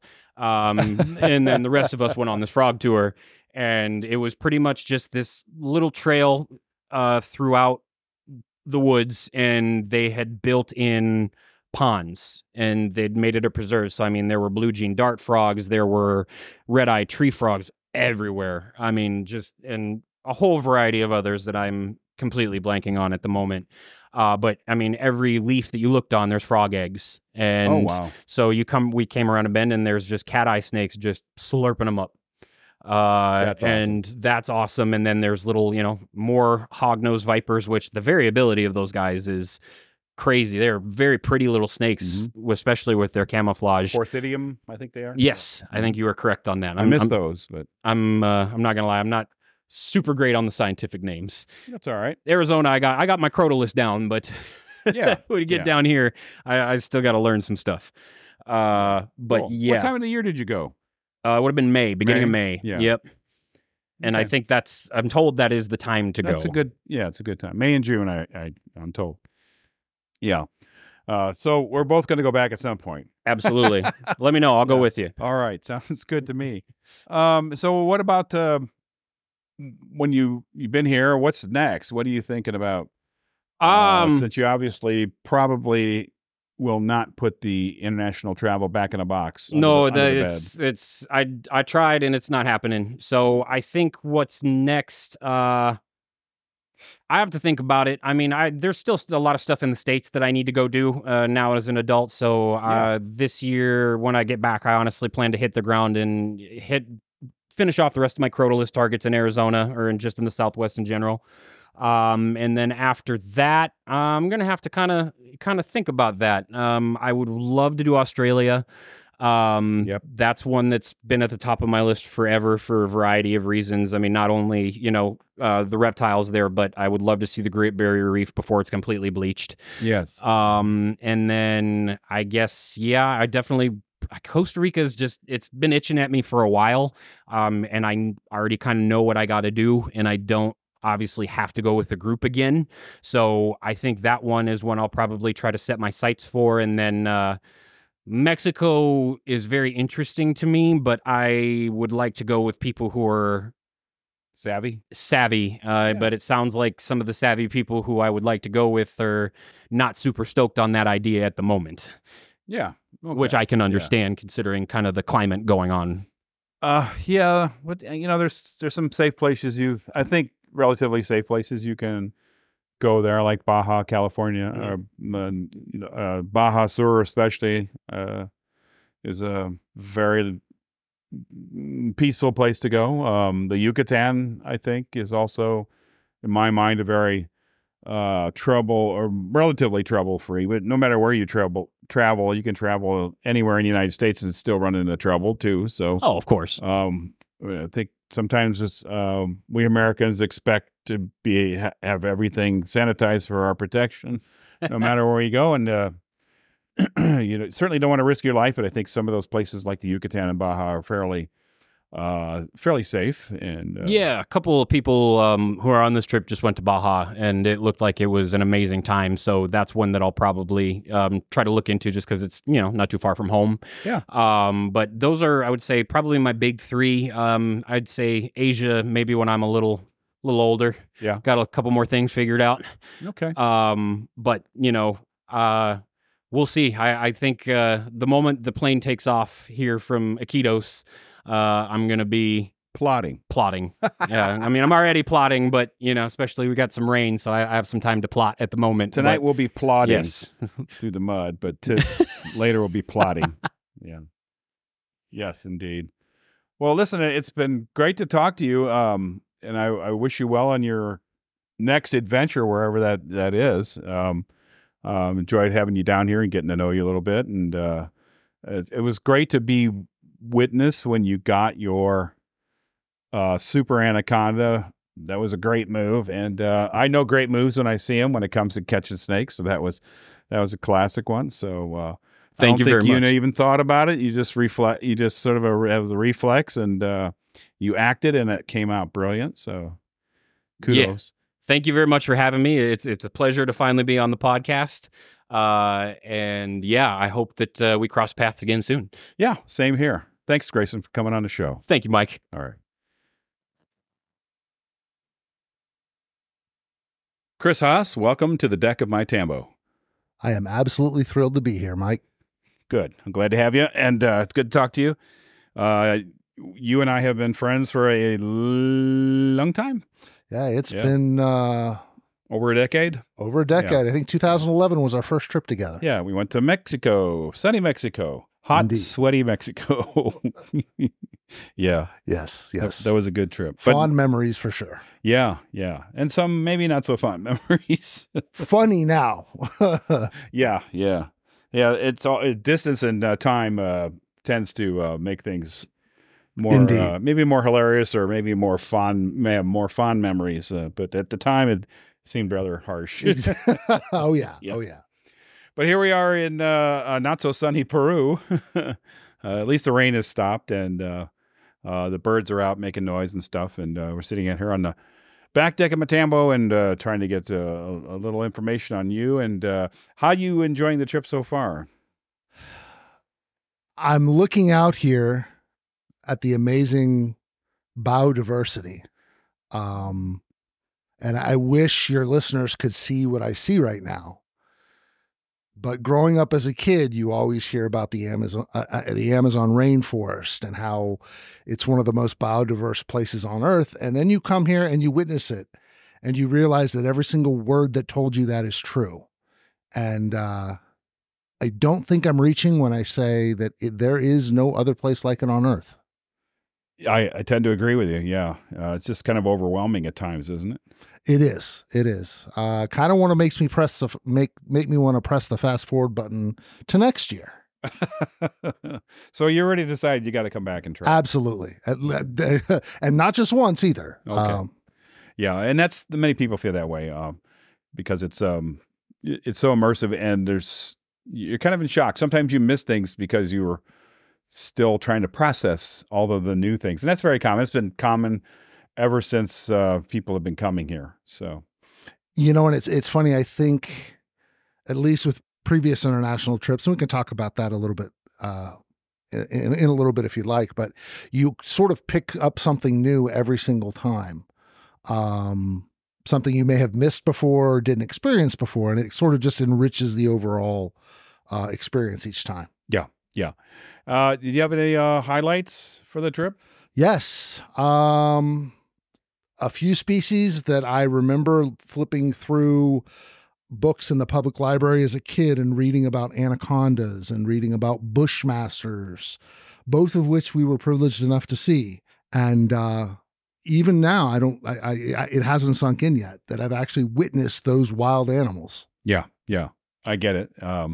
So it was fun to photograph them and just kind of observe them where they live. And there's nothing like it. No, nothing like it in the world. Yeah. And as far as you see, I want to call you. I don't want to call you a snake guy, but I think that's your main thrust. Is that fair to say? Yeah. I have interest in other critters as well. Coming down here, I was interested in a lot of the invertebrates as well. And the Amazon does not disappoint when it comes to invertebrates either. Yeah. So if you are an invert person, the Amazon is, need to put that on your list. Yeah. Sometimes it makes you an invert person. It kind of does. It kind of does. Well, on a hike last night, we saw this crazy looking grasshopper thing with antenna that went on for like 5 miles. And it was just, you're not going to see that anywhere else. Yeah, it was like the grasshopper was like under 2 inches long, but the antenna were 10 inches long. Just crazy. Yeah. And it had a ovipositor that looked really dangerous. Like, what do you do with those things? Yeah. Yeah. And it's funny too, after all this time, I still see new insects that I've never seen before. And some of them are just nuts, Some of them are a little, the bullet ants. I could probably avoid those, but so to your point, I'm primarily a snake guy. Yeah. Lizards are amazing to me. I'm not a huge amphibian guy, but maybe that's simply just a function of me living in a place where there aren't a whole lot of amphibians compared to the rest of the country. Yeah. But I think they're cool too. Yeah. Indeed. And to come down here, I know you appreciate everything you see. Absolutely. Absolutely. So how did you get started with all this, Kris? Now you're out of Arizona, but did you start it out there, or tell us about your younger life and how you got into this herper lifestyle? So it's sort of maybe it's very similar to some other origin stories in the sense that I can't remember a time in my life where I wasn't into critters or creepy crawlies of one form or another. So, but I was always the snake kid. I was always the kid that somebody found something in the neighborhood and they didn't know what it was. And so I was the one that took an active interest in the animals. And, so I kind of became the go-to. A little bit later, I would go out looking for critters, and there were fields down by my house where I could, flip tin or flip boards. And let's see, I grew up in the Bay Area. So, lots and lots of garter snakes. Nice garter snakes. Nice garter snakes. Pacific gopher snakes. Every once in a while, I'd flip a nice California king snake. Uh-huh. And I did that largely. I would drag my brother along, every once in a while. But I didn't even really know that other people did it. I just kind of figured, this is cool. These are awesome critters, and I like finding them. That's kind of a common story too, especially Indeed. If you're of a certain age group where you grew up in this little bubble. It's just you, and maybe if you're lucky, one other person in the bubble with you who are interested in this stuff. And it's a different world now because we didn't have the internet. We didn't have a lot of the resources that are available today. So the only real way you matched up with somebody that was into these critters was to meet them in person. And that didn't happen for a kid. Not for kids. Yeah, no. Yeah. When you get a little older, you can go to a herp society meeting. Yes. And there'll be a few people who are interested in being out in the field there. But generally, you might run into somebody while you're out road cruising or hiking or something. Yeah. I lived at the East Bay Vivarium as a kid. Oh, did you know Carl Switek? I did. No. It's it's funny. I recently found one of the former owners or partial owners of the East Bay Vivarium was one of my mentors for all things reptile growing up. And I recently found him, or he recently found me on Facebook about 2 months ago. Oh, nice. So so that was a very, very big influence. So one of the person that would take you under and teach you like right from wrong. Yes. Or, not just field knowledge, but animal knowledge in general. Yeah. But also maybe etiquette and things like that too. Yeah. Yes. He's a super guy. So shout out to East Bay Vivarium. If you haven't been there, it's an amazing place. Nice. And then so I grew up in the Bay Area and it came time to go to college, and what better place to go to college than Arizona? So I packed up all my stuff when I was 18 and moved out to Arizona and went to ASU. And I'd be lying if I said that the diversity in Arizona, the reptile diversity in Arizona, didn't have a large part to play in why I chose that school. So, okay. Well, that makes sense. Yeah. I think you're not the only one who's done that. It's like, yeah, I'm not going to, University of North Dakota. If you're a herp guy, nothing wrong with you up there. No, you got some fine herps up there, all 5 of them. All 5 of them. And we're talking number, not species. But nothing wrong with that school or those people. It's just that if you're a herp guy, you want to go somewhere where there's lots of them. So Indeed. Yeah. So and you decided to live there, and yeah. So I moved out to Arizona in 1994, and I've lived out there ever since, and I've enjoyed it. Arizona, people that have never been there or don't know about Arizona think it's one big great desert, and there are certainly lots of desert there, but there's every other biotope except rainforest. But you've got your woodlands, you've got your grasslands, you've got all these things mixed in. And so that's a big part to play in why Arizona is so diverse with herpetofauna and fauna in general. And why people want to go there. Lots Indeed. of people. Yes. Sure. Every year, people make the yearly monsoon trip, as it were, because there's lots in Arizona that you're not going to see very many other places. True. Yeah. And if we took herps out of the equation, there's still a lot of cool places to go there in Arizona, just because they're like Sky Islands, climb up in the Huachucas or the Chiricahuas and hike there. Just amazing places to visit. Really. Yes. From a scenic standpoint, you can go up to the Grand Canyon, and it is an amazingly beautiful, it's one of the 7 wonders of the world for a reason. Meteor Crater is another fantastic place if you're into history and you're into outer space or meteors or all that other stuff, because big holes in the ground. It is not necessarily one of the larger impact sites in the country. It is, however, one of the most well preserved. That's a good way to put it. Yeah, it's there and hasn't been quarried, or I don't think anybody's mined it or anything. Nobody's mined it. I will, if you happen to go there, it'll take your breath away. It did me. Yeah, I've been there. Yeah, it's on my list of because I have plenty of unfinished business in Arizona, so I need to get my butt back out there. It's been a few years. So. You do.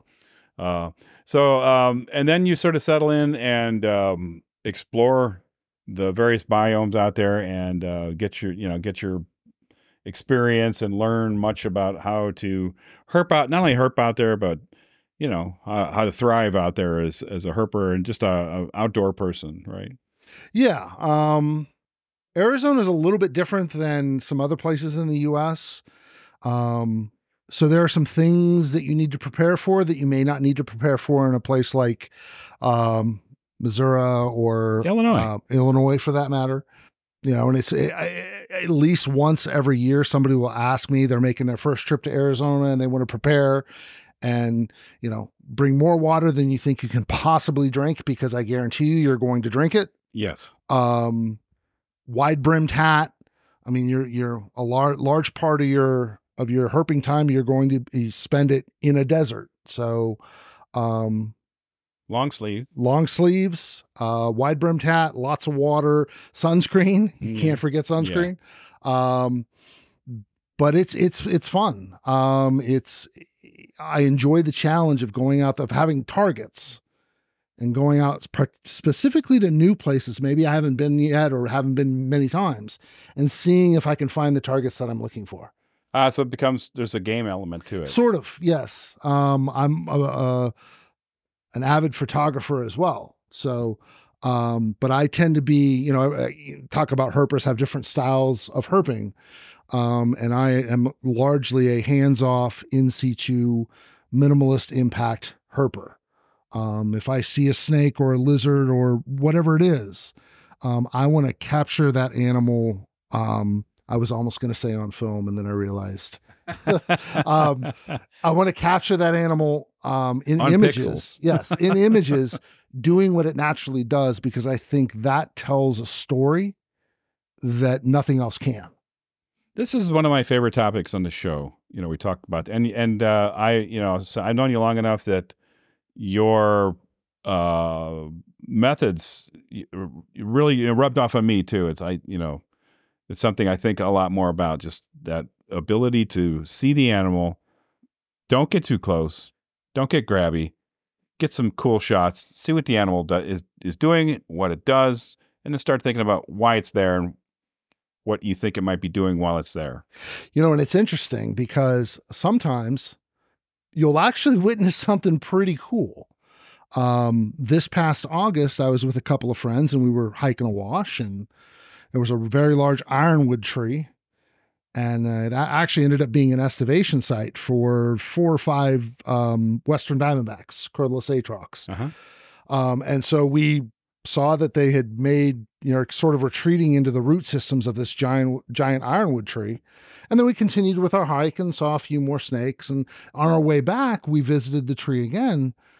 And one of the females was in the act of giving birth right there under the ironwood tree. And I like to think that because we were an observer rather than a participant in that animal's life at that point in time, we were privileged enough to see that, which is not something that you see every day. So yeah. Those are the things we live for, right? Absolutely. Yeah. I will say that is one of the coolest herping experiences I've had to date. Definitely a top 5 experience for me. Okay. I don't have to ask you that question now. Well, by all means, I agree. I mean, it's what do we call those? We call those natural history moments or whatever. I don't know what the other term is, but I would say, natural history moment where behaviors. You're privileged to get a sneak peek into this animal's life. Yeah. And I've never seen anything giving birth. I've come across a few snakes that were in the process of laying eggs or that kind of thing. But rattlesnake giving birth would be way up there. It's up there. I like predation events. I've seen predation events. Yes. Yes. I have not seen any ritual combat. Have you? Not in snakes. Okay. For as many rattlesnakes as I have seen in the wild, and it's been thousands, I have yet to see male combat. Okay. I did see male combat in Gila monsters. Well, that sounds which was pretty cool. Yeah. I was hiking with a buddy. We were taking part in a survey, Gila monster telemetry survey, in a Phoenix area mountain range. And it's like 9:30 at night, and I'm hiking down this wash, and I'm hearing this noise up ahead. And I'm like, I'm going to walk up on a mountain lion or something, And lo and behold, there's these 2 adult Gilas. They're there. At first, I thought it was mating. Come to find out later, it was not mating. They were in the business of duking it out, as it were, for rights to breed with a receptive female. Wow. Was there a female around, or? I didn't see one. Okay. There probably was. My sole attention was pointed at these 2 lizards hissing and rolling around and wrestling and all kinds of stuff. Did you get some capture it? I did. I got some photos. Unfortunately, this was 2007, I believe. So the quality of those photos leaves much to be desired, but you can tell that it's 2 Gilas that are just doing what they, nice. having a boxing match, as it were. Nice. It's interesting that you say you were on a survey too. That's something that I always encourage people to, if you want to see more herps, you want to get deeper with herps, get to know some people who help conserve them or study them, and get out there and help them. You would not have that opportunity otherwise. The opportunities just get much larger if you engage and help people do things. So. I can't speak for other states, but I can say that Arizona Game and Fish is very, very good about publicizing wild animal surveys. There's one for flat-tailed horned lizards. Oh. There's one for, there is a weasel, a rare weasel in Arizona. And they do surveys for that. Huh. And of course, while you're surveying for these target animals, you're going to see all kinds of other cool animals too. So right. For somebody that wants to get out there and just see stuff, it's a fantastic opportunity. Yeah. Well, that's good to hear. Yeah.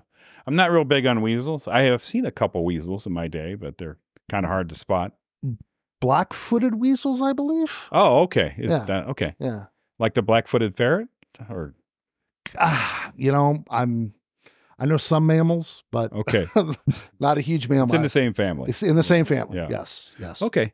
Yeah, fair enough. Obviously, our herps, and they're not birds, so we're we're in the clear. They're not birds, so we're okay. Yeah. So we have one of our friends, Ryan. Love you, Ryan. Ryan Borgman's on the trip, and he's a big birder, and we've been giving him crap for the entire trip. And like a sport, he's been taking it like a champ. Ryan, are birds owls? Or owls birds? Ryan, are owls birds? Are birds dinosaurs or reptiles? It's been fun. But so that it's just great to do that, and see how people do science and see how people do conservation is always good. And before you know it, you're a conservationist. I certainly, when I set out to this thing as a young kid, I just knew that I loved these critters, and my mom would take me hiking. I remember clear as day, the first wild rattlesnake I ever saw was because of her. We went to a local park in Northern California, and she had gone hiking there a few days ago and saw a rattlesnake, and she took me out, and this thing was curled up, peaceful as can be under a big thicket of poison oak. And I wanted to rattle, so I took little pebbles, and I would try to not hit the snake, but get close enough to the snake to have it light up. And it never did. Eventually it got tired of me trying to influence its behavior, and it crawled off. But that moment has always and will always be with me because, me being a croat head, I guess. You are. That's my first wild experience with a rattlesnake. Yeah. Okay. And the rattlesnakes have really captured your attention and interest since then. Absolutely. They are one of the most amazing creatures that exist or have ever existed, in my opinion. They are so well adapted to their environments, whether we're talking about a specialist like a sidewinder who occupies its niche and does so as well as can possibly be done, or a generalist like Western Diamondback, who has colonized all different manner of different biotopes and different environments. They each are a bit different and have something else to offer. And the fact that they have these heat-sensing pits, it's just so cool to me. So yeah, I'm a bit of a rattlesnake nut. Yeah, I get that. And it's also interesting that as far you're in the right state to observe these behaviors, but it's not like you're out there by yourself either. You have plenty of friends and associates that are out there with you, and yes. You've made some lifelong friends out of the whole deal, and it's been kind of I would say a wonderful experience for you in terms of how your life has gone. I would agree. Yes, I have close friends that when we go on a trip, or maybe it's a local thing, maybe we want to go find Arizona black rattlesnakes or blacktail rattlesnakes, or hey, there's a mountain range over here, and I just found a whole new wash that I've never hit. Let's go hit that and see what's there. It's just fun. And one thing that I've learned from field herping is that you learn just as much when you strike out as when you hit the home run. If you think about it, yeah. Yeah. I mean, you go out there and something isn't right. Okay, well, we struck out. We didn't see anything. Why is that? Are we just blind and walked right by 50 of them? Or was it too cold? Was there a high pressure system moving in? It's a lot of that speculation. But you do learn when you don't achieve what you set out to achieve. Yeah. And speculation is just part of the feedback loop. It is. Yeah. It is. Yeah. So when you go out and you strike out, is there a common set of causes for rattlesnakes not being around? It just varies. Depends on the species too. It depends on the species. Because obviously different species are going to prefer different climatic conditions, as it were. Right. They're very niche-y out They there. are. At least out in Arizona, they're very niche-y too. They are. How many species of rattlesnake do you have in Arizona? Oh, it depends on who you ask. I like to go with the patented 13. No offense to if you're a lumper or a splitter. I'm a life lister, so I'm a splitter. There you go. You're a splitter. Okay. But yeah, it's if you're into rattlesnakes or you're into snakes with bells on their tails, Arizona has a lot to offer. So Yeah. And you guys have all the good nicknames for them too, right? buzzworms, Buzztails. death noodles, death Oh, spaghetti, gosh. Yeah. Just don't say danger noodle. No, there will be no booping of the snoot. Not here. on this show. Nice. And you've probably seen all the rattlesnakes in Arizona, I'm sure. I have. But what about, say, North America? How you doing on that? It's a good question. I still need Crotalus adamantius, Eastern Diamondback. Oh, okay. You're going to have to get hot and sweaty again for that one. I am there for that. Some of the Cistrurus I still need. I still need the Cistrurus streckeri, the Western pygmy. Okay, Western pygmy. Yeah. I still need. We're doing just rattlesnakes. So what else? Well, and again, it depends on who you ask. The Western Massasauga. Okay. I've seen Easterns, I've seen deserts, but I've just never had the opportunity to really, although, one could theoretically make the argument that the Western and the desert are the same animal. So Yeah, but I kind of like thinking of them separate because they can occupy different habitats. So why not? I kind of like thinking of them separately. for my purposes, I still need a Western. Yeah. Okay. Yeah. Go to Kansas. That's what I've heard. Yeah. For Oklahoma is really good for them too. Yes, Oklahoma. Yeah. I got some really nice Western pygmies in Oklahoma. Gosh, it's been almost 15 years now, but they were blue, light blue color. They were just beautiful animals. Interesting. And if you're going to get a Western pygmy, that was a good one to get. Yeah, I've got some buddies in Oklahoma. Maybe I've been wanting to hit them up, You and should do that. Yeah. yeah. Yeah. That's a good one to get. The Eastern Massasauga. Whereabouts did you get your Eastern? 2 different states. I got my lifer in Pennsylvania. Mm-hmm. And again, we were talking about herp surveys earlier. My buddy Brian Hughes, who's also on the trip with us, and I helped the Nature Conservancy in Pennsylvania on one of their confirmed Eastern Massasauga wet prairies. I think there are 2 in Pennsylvania. We were doing 2 of the wet prairie habitat. correct. Yeah. Yeah. We were doing a survey because they had just come up out of brumation. And so we were walking the grid and doing, stuff that people that have done surveys know how to do. And we ended up getting 2 juvenile Eastern Massasaugas. That was, I actually will remember to the day I die when I spotted my little lifer, I don't even know, 9-inch little juvenile. And then this past year went to Wisconsin and got a nice big adult female.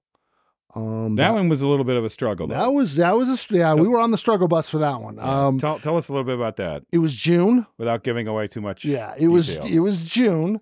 Crazy. Which means that areas where they exist are often overgrown. Yeah. When I say overgrown, I mean over your head with weeds and grass and things like Yeah. that. Getting to the location is interesting because things that you should be able to walk across, you may not be able to. You had a struggle getting across was it a river? It was an old decrepit, like a railroad track or something. Okay. But you guys had trouble getting across. Yeah, I had to do the old Vern from Stand By Me. Yeah. Didn't drop my comb, which is good. Come on, Kris, you don't really need a comb. Do you? Well, that's why I didn't drop it. Yeah. The mosquitoes were not nice. Oh. Lots of poison ivy, lots of things. But you know what? I figured I'm here in Wisconsin. When's the next time I'm going to be in Wisconsin? You might as well give it a go. Yep. And we happen to get very lucky that day. So this is a big female? Big female. Yeah. She was probably gravid. She was definitely, if she wasn't gravid, she was eating well. Was she basking? She was. She was basking in a clearing, and a friend's son actually spotted her. So we got some photos, and hopefully she went off and had her babies. And so that was a memorable experience. I love it. You get your photos, and the animal, you take some shots, and the animal just exists, and you're sort of maybe hovering on the animal's periphery of, they may see you, or but you're not going in there and pinning them or hooking them or any of that. Just in my younger years, when I'm young and dumb, I did some of that. Sure. I like to think that as you understand more about these animals and you mature as an individual and you sort of evolve yourself, that you gravitate more towards an appreciation of the animal versus a reflection on you. Yeah. If that makes sense. Yeah. They also have a right to exist without. Sure. We do enough damage to them anyway. Indeed. Yeah. They don't need any help. Well, they need help from us. They don't need any more adversity. That's For me, one of the best feelings in the world is spotting an animal and photographing it, and it at least not giving any outward sign that it even knew you were there. Gotcha. That's the goal. That's the ultimate goal. If that happens, then I'm a happy camper. Good. So I love those Easter Massasaugas. They're just pretty special to me. Snappy little nuggets. Yeah, they are. But what do you have, like a crazy rattlesnake story? Something crazy that happened to you, or out of place, or just something that blew you away? I don't know that I really have any crazy rattlesnake stories, other than, and I will keep the details brief here. I have been on herping trips where somebody has been bitten. Oh boy. They were not doing any cowboy stuff. They were not doing anything inappropriate. If no other reason, it's a sort of a reminder that when you're out there and you're looking for these animals, you always got to stay on your toes, both literally and figuratively. Yeah. We were in a pretty remote area, so getting to medical attention was a bit of a challenge. Yeah. We got there, got medical attention. Thankfully, no long-term damage was suffered, but it's a reminder that there are very real things to consider. It's no different from a hiker slipping on a trail, going down the hillside a little bit, and there's a rattlesnake there and it bites them.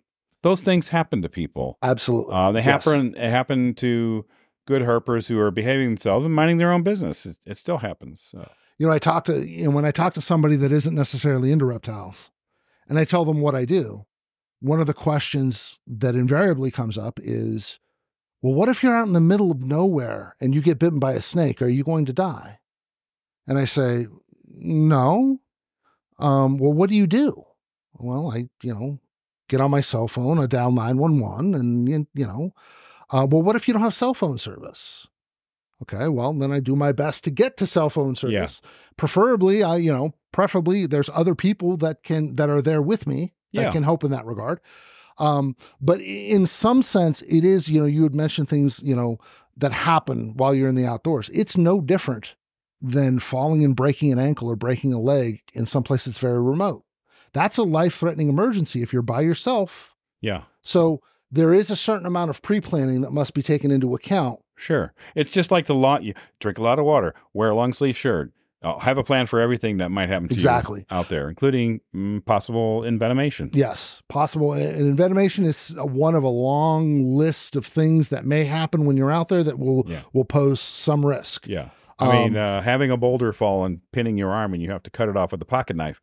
That's an event. Yes. It's an event. And I don't know if you can plan for that or not, but those things can happen to people out there. One of the best things that you can do, at least in my opinion, if you know you're going to be someplace remote that's not going to have cell phone service, it's, there's no other signs of civilization anywhere around, whether you have a spouse, a friend, what have you, tell them where you're going to be and when they can expect you back. It's a good idea. So in the event that you don't return for whatever reason, at least, search and rescue has a place to start. Starting point. Yes. Yeah. That's good advice, and we're talking about going on major hikes, but I know a herper who got bit by a copperhead on the foot while he's taking out the trash. I mean, that's not a laughing matter, but yes, that happens. I mean, in Arizona, sure. It's not copperheads, it's Western Diamondbacks. Right. Those are the most common species in Arizona is the Western Diamondback, and they are successful at colonizing the periphery of human development. Yeah. So these houses that people build up on hills, somebody's taking out the trash or going to get the mail from the mailbox and they're wearing their slippers. Yep. And it's early in the morning. Maybe the sun hasn't come up yet. And they didn't bring a flashlight and they step on a snake, Yeah. It's funny, following Brian, he uses a company, Rattlesnake Solutions, following him on social media. It's funny, you put a potted plant on your front porch or even your back deck or whatever, and there's a little shady place behind it. Eventually, some little Atrox is going to post up behind it to get out of the sun. I would if I was an Atrox. Sure. Brian says it all the time, and it's 100% accurate. Snakes are a symptom. We're the ones in residential scenarios. We're the ones creating the environment. The snakes are simply responding to the environment that we create. Yeah. Yeah. That's a good way to put it. So yeah, if we create our little garden with lots of shade and water, maybe we've got pool equipment that's leaking that we haven't fixed, or water source. Snakes are essentially looking for food, water, and cover. Yeah. And if we create the environment that has all three of those things, at some point we very well may have a snake. I do the same thing, but for garter snakes. There you go. I'm okay with that. Our venom, our Massasaugas where I live are extirpated. So yeah, there's such a cool little animal. Yeah. I was talking with a friend that was in Wisconsin, and they actually, from what I understand historically, have been much, much more prevalent than they are now. Yeah. But for a variety of reasons, whether it's cranberry fields or managing for waterfowl. The thing that's emerging for me is, Massasauga conservation does not dovetail with other forms of conservation that states do. Like for upland game birds or deer, all that stuff is different. They have different needs and different methods and different times of the year to do certain things for those animals than for Massasauga. So a lot of times things get bungled because you're trying to protect the snake on a land where you're also trying to provide environments for game animals. Correct. And sometimes it just does not work. Sometimes it doesn't. Sometimes it does for other species. Yeah. But when it comes to an animal that overwinters in crayfish burrows, it doesn't do them very good to flood out those burrows. Right. Managing for waterfowl. Yeah.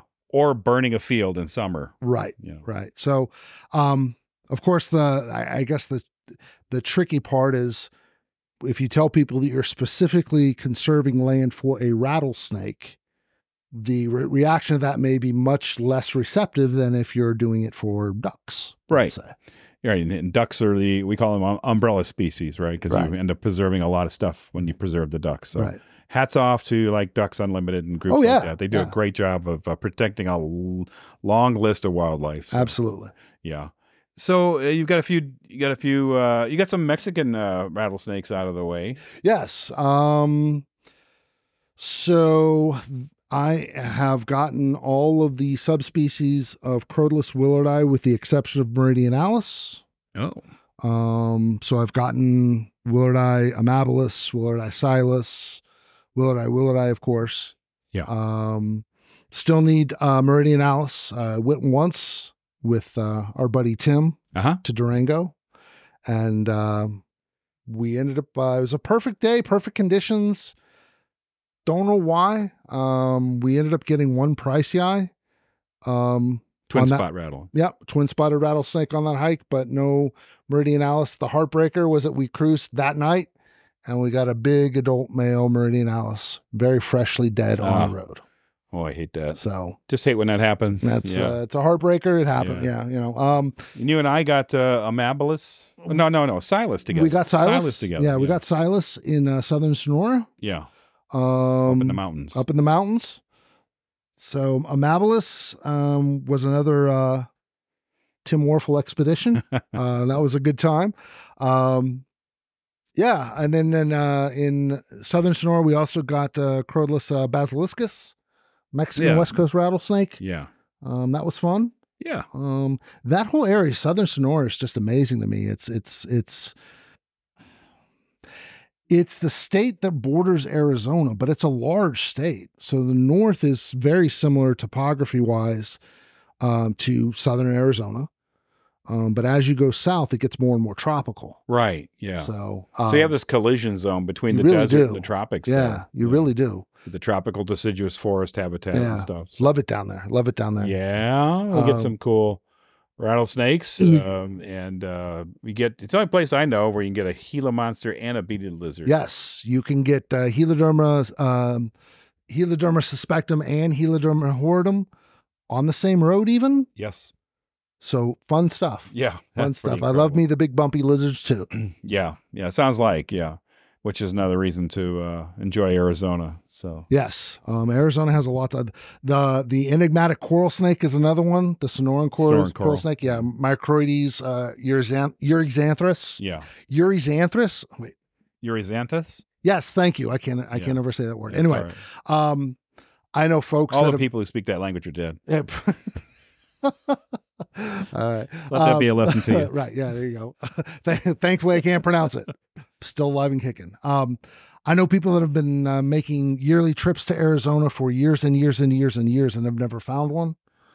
When you do find one, it's interesting. I actually got my lifer in 2007 doing that Gila monster survey I was telling you about. Yeah. And a buddy and I had taken a break. We were hiking up a wash. And then he went up on the side of the wash and I continued down the middle of it. And there's just this candy cane right in the middle of the wash. Nice. And it's got its head down in some rocks, probably looking for some small fossorial snake. So I ended up getting in situs of it, which was beautiful. And the minute you see it, you're not going to mistake it for anything else in Arizona. It is just such a cool little snake. I don't have one yet. Well, come on out. DORs. Take care of that. Yeah, I know. It's one of one of the laundry lists. That's hey, trail time, buddy. Trail time. Trail time. That's what we say down here, and it's true there too. Yep. Yeah, just putting in enough time to get it. And I have to confess that I don't actually have a live Gila in the United States. All my live Gilas have been from Mexico. Wow. Okay. Well, myself, along with a number of my friends, can remedy that. Probably a lot easier than a coral snake. Yeah, I know. It's just been weird. Some animals just I have weird histories with. I found a few really heartbreaking DORs, but it's just like you say, trail time and being out there. So at some point, every dog has his day, and you go out there enough, and your number's going to come up. Do you have a favorite when you have so many choices out there? Mm-hmm. Do you have a favorite mountain range that you like to go to? I do. I would have to give you probably top 3 for different reasons. Okay. From a diversity standpoint, the Santa Ritas are absolutely gorgeous. I like they that. also have all three of the montane species. They have the Arizona ridge-nosed rattlesnake, the twin-spotted rattlesnake, and the banded rock rattlesnake. Yes.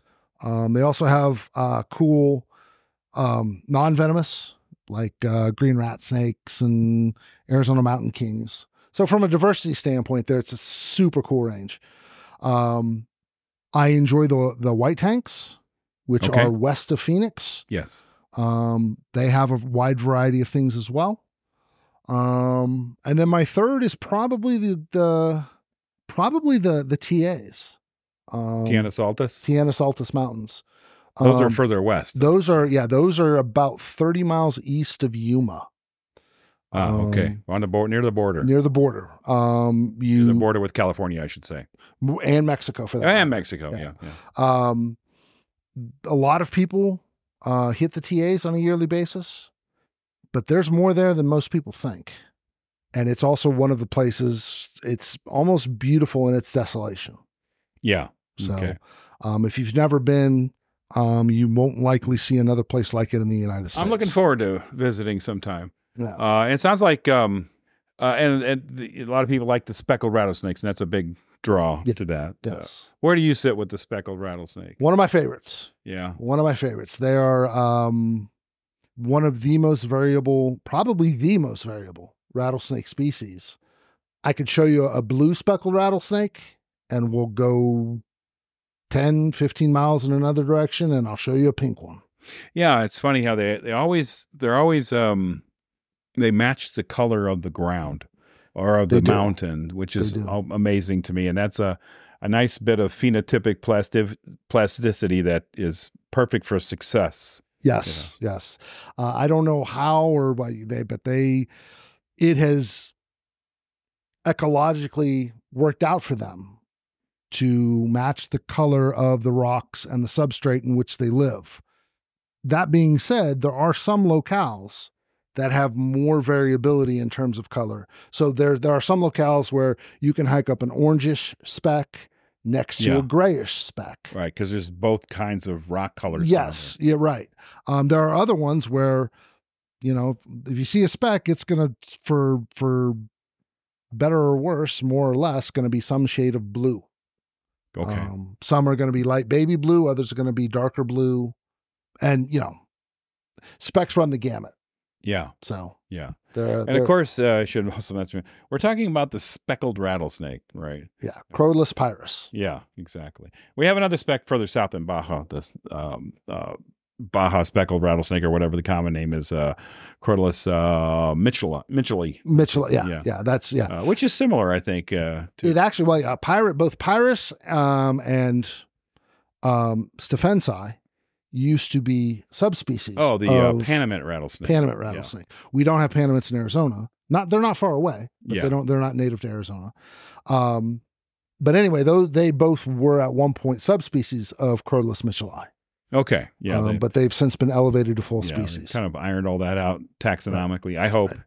Well, for same now, thing in Baja, though, that go down there in some of the white granite areas, and they're nice white ghosty color.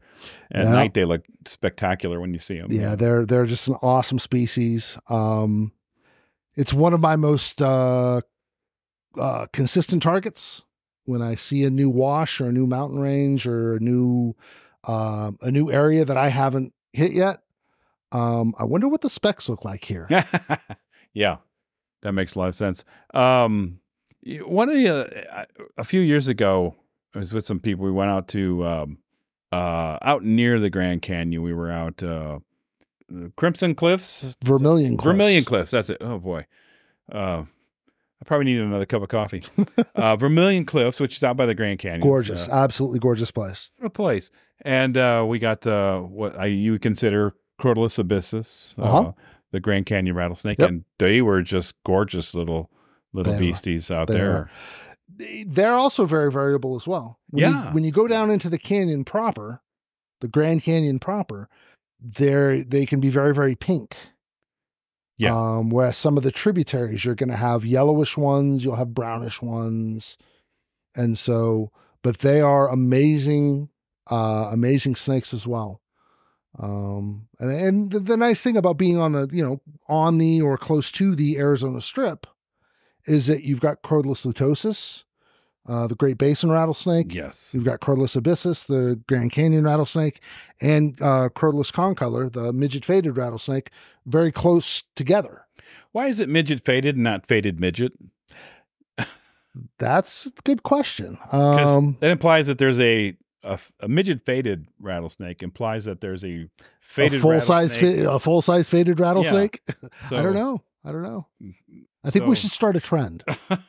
So I always thought, maybe faded midget was better, but I don't know. You know what? From now on, all you listeners out there, it is now the faded midget rattlesnake. There we go. Okay. We started a movement. What's interesting actually in that area is that is an area where there have been some DNA genetic work done. That's up in north. It's the Arizona Strip. So the Grand Canyon divides a good portion of Arizona to where you've got a small portion of Arizona up north of the Grand Canyon. Most of the state lies below it. And that strip there is what we call the Arizona Strip. I see. Okay.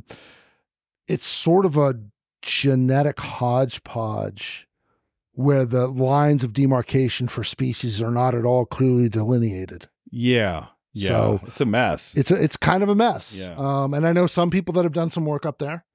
But there are integration zones. And then of course you also have to take into account that Crotalus viridis occurs closely, the prairie rattlesnake. Yeah. Occurs close by as well. So there's some genetic influence influence there as well. So it would be a fascinating project to spend some time up there and just find out what exactly is going on. You have to take a lot of samples, a lot of DNA samples from a lot of different places. Indeed. Yeah. And other morphological aspects as well, color and size and scalation and all that. But yeah, it's just kind of a big mishmash when you get up to that area. It kind of is. You look at an animal and the thing looks abyssus, but there's something off about it. That's a lutosus, but I don't know. Where do you stand on the whole Hopi rattlesnake thing? Is the Hopi rattlesnake a real thing? Personal opinion, and simply personal opinion. There is no such thing as Nuntius. Nuntius is a defunct subspecies. Crotalus nuntius, the Hopi rattlesnake. Correct. It is not a thing. It is simply a midget form of prairie rattlesnake. I don't know if we can say midget anymore. I don't know if that's the correct term, but it is a small person form. Okay. A small snake form. Small snakes form of prairie rattlesnake. It is, so it's more prairie than anything else. Yes. Yeah. Okay. Well, that's interesting. And I can't keep all that stuff in my head, but it's fun to find them. You can still find something that looks like they're cool little spunky snakes. I mean, they're actually in certain areas, they're almost ridiculously easy to find. You can cruise them, you can hike them. One of the things that always kind of stood out to me in their habitat is that there really aren't any trees. Best you can get is like a creosote bush. Yeah, you can get some bushes. But for the most part, it's sandstone rock formations and things like that. So beautiful country, but super cool little snakes. Lots of personality. In terms of we all would like to see sort of this mess straightened out if it could be, but it's probably not likely in our lifetimes. So you have hopes of finding an Eastern and sort of closing that one out. I really don't have any excuse. I've got far too many friends on the East Coast and the Florida and Georgia areas. You sure do. I need to make that happen. Yeah. I look forward to hearing about that. And in terms of so you've come down here, you've gone to Mexico, obviously, a number of times. Have you traveled anywhere else, or you have interest in traveling other places? Yes, on both counts. Internationally, obviously, I've done a number of trips to Mexico, and back in 2016, did a trip to Costa Rica. And how was that? Fantastic. Absolutely amazing. Did you get the rattlesnake that occurs in Costa Rica? Did not. We got. I think we only ended up spending 4 or 5 days of herping, or I should say nights of herping. We did a little daytime herping, but for the most part, stuff is out at night. Saw fantastic stuff. Yeah. did not make it over to the area where the rattlesnake occurs. Okay. So that's on a future trip. Internationally, it's been Costa Rica. It's now Peru, and Mexico so far. Okay. All near the Western Hemisphere. Yes. I need to get my butt over to the old world, as it were, and hit up some Asian countries. And I would love to do Africa. I think you should do Thailand too. I think you would enjoy Thailand. Thailand, Philippines, there's so much out there. Yeah. I've heard so many good things about Thailand. Yeah. And I'm seeing pictures from yourself and other friends that have gone, they have cobras over there, like real cobras. Yeah. Like, how awesome is that? Yeah. Yeah. That's a whole nother world over there, brother. Right. All these little arboreal, brightly colored vipers. Like, you're speaking my language. Yeah. The Trimeresurus they're pretty special. I added 5 of them to my life list last year over there in Thailand. So I will admit I was very jealous when you said that you got your lifer waggler eye. Oh yes, that's an animal that is a spectacular snake. Yeah. Tropidolaemus waggleri. Yes. Big females with gorgeous yellow throats, and the dorsals are wonderfully covered, and the males are these little greenish looking, skinny greenish vipers that are a third of the size. Right. And they're pretty in their own right. They are neat, but it's the females that steal the show. Yeah, they do. And I did see one male, and I did get to see and photograph several big females. Nice. Some that were within arm's reach that we were because of the terrain, we managed to get close to them. But a couple other ones were way up in the trees, and I had to get some be satisfied with telephoto shots, but nonetheless spectacular. Well, I was jealous, so that's a good reason to go over there. So, the king of all snakes, the king cobra, is another big ticket item. Yep. I've always had a thing for Gaboon vipers, so I would love to hike out a Gaboon viper in Uganda or. And that's a dream as well. Yeah. There's quite a bit of international traveling and herping that I plan to do in the future. Good. Well, I'm glad you're down here with us, because I'm always glad when my friends come down and for the first time and enjoy themselves down here. So this is the first time, but it will not be the last. All right. Very good. Well, thanks so much for coming on the show and talking to me. Thanks for having me, Mike. Yeah. It's been too long since we got to sit down and chat. It has. And I feel like, I feel good about us having done so. Yeah, me too. All right. Thanks, Kris. All right.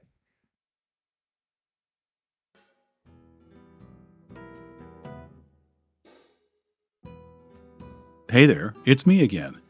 I hope you enjoyed the episode. I sure like recording these origin stories down in Peru. Everyone is just pumped up and they're ready to chat. And once again, thanks to Justin and Greyson and Kris.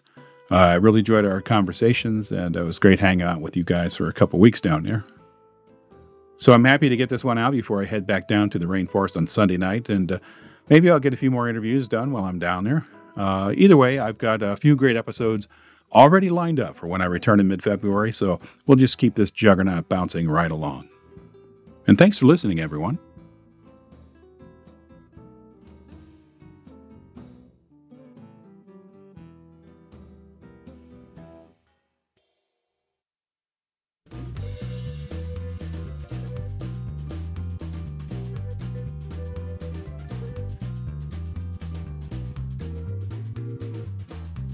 That's it for episode 93. Another origin story is in the bag. And thanks once again to Justin Coburn, Greyson Getty, and Kris Haas for talking with me. And I want to thank Justin Coburn a second time for his generous donation. And as always, I want to say thanks to all of the So Much Pingle patrons who keep the show rolling on into the future. And if you would like to help kick in a few bucks, it's easy to do, and it costs about as much as a cup of delicious coffee. Just go to patreon.com/SoMuchPingle, and So Much Pingle is all one word. You can also make one-time contributions via PayPal or Venmo. Just drop me an email to somuchpingle@gmail.com for more details. And don't forget that you can find all of the recorded episodes and show notes at somuchpingle.com, and you can join the So Much Pingle Facebook group to follow the show and interact with me and some of my guests. I say it every time, but I do like hearing from folks. your thoughts, opinions, guest suggestions, whatever you got. You can email me at somuchpingle@gmail.com, and somuchpingle is all one word. And please note that I am also on Instagram and Mastodon and Blue Sky now, all under the So Much Pingle handle. And until we meet again, please take good care of yourselves, and don't forget to hurt better.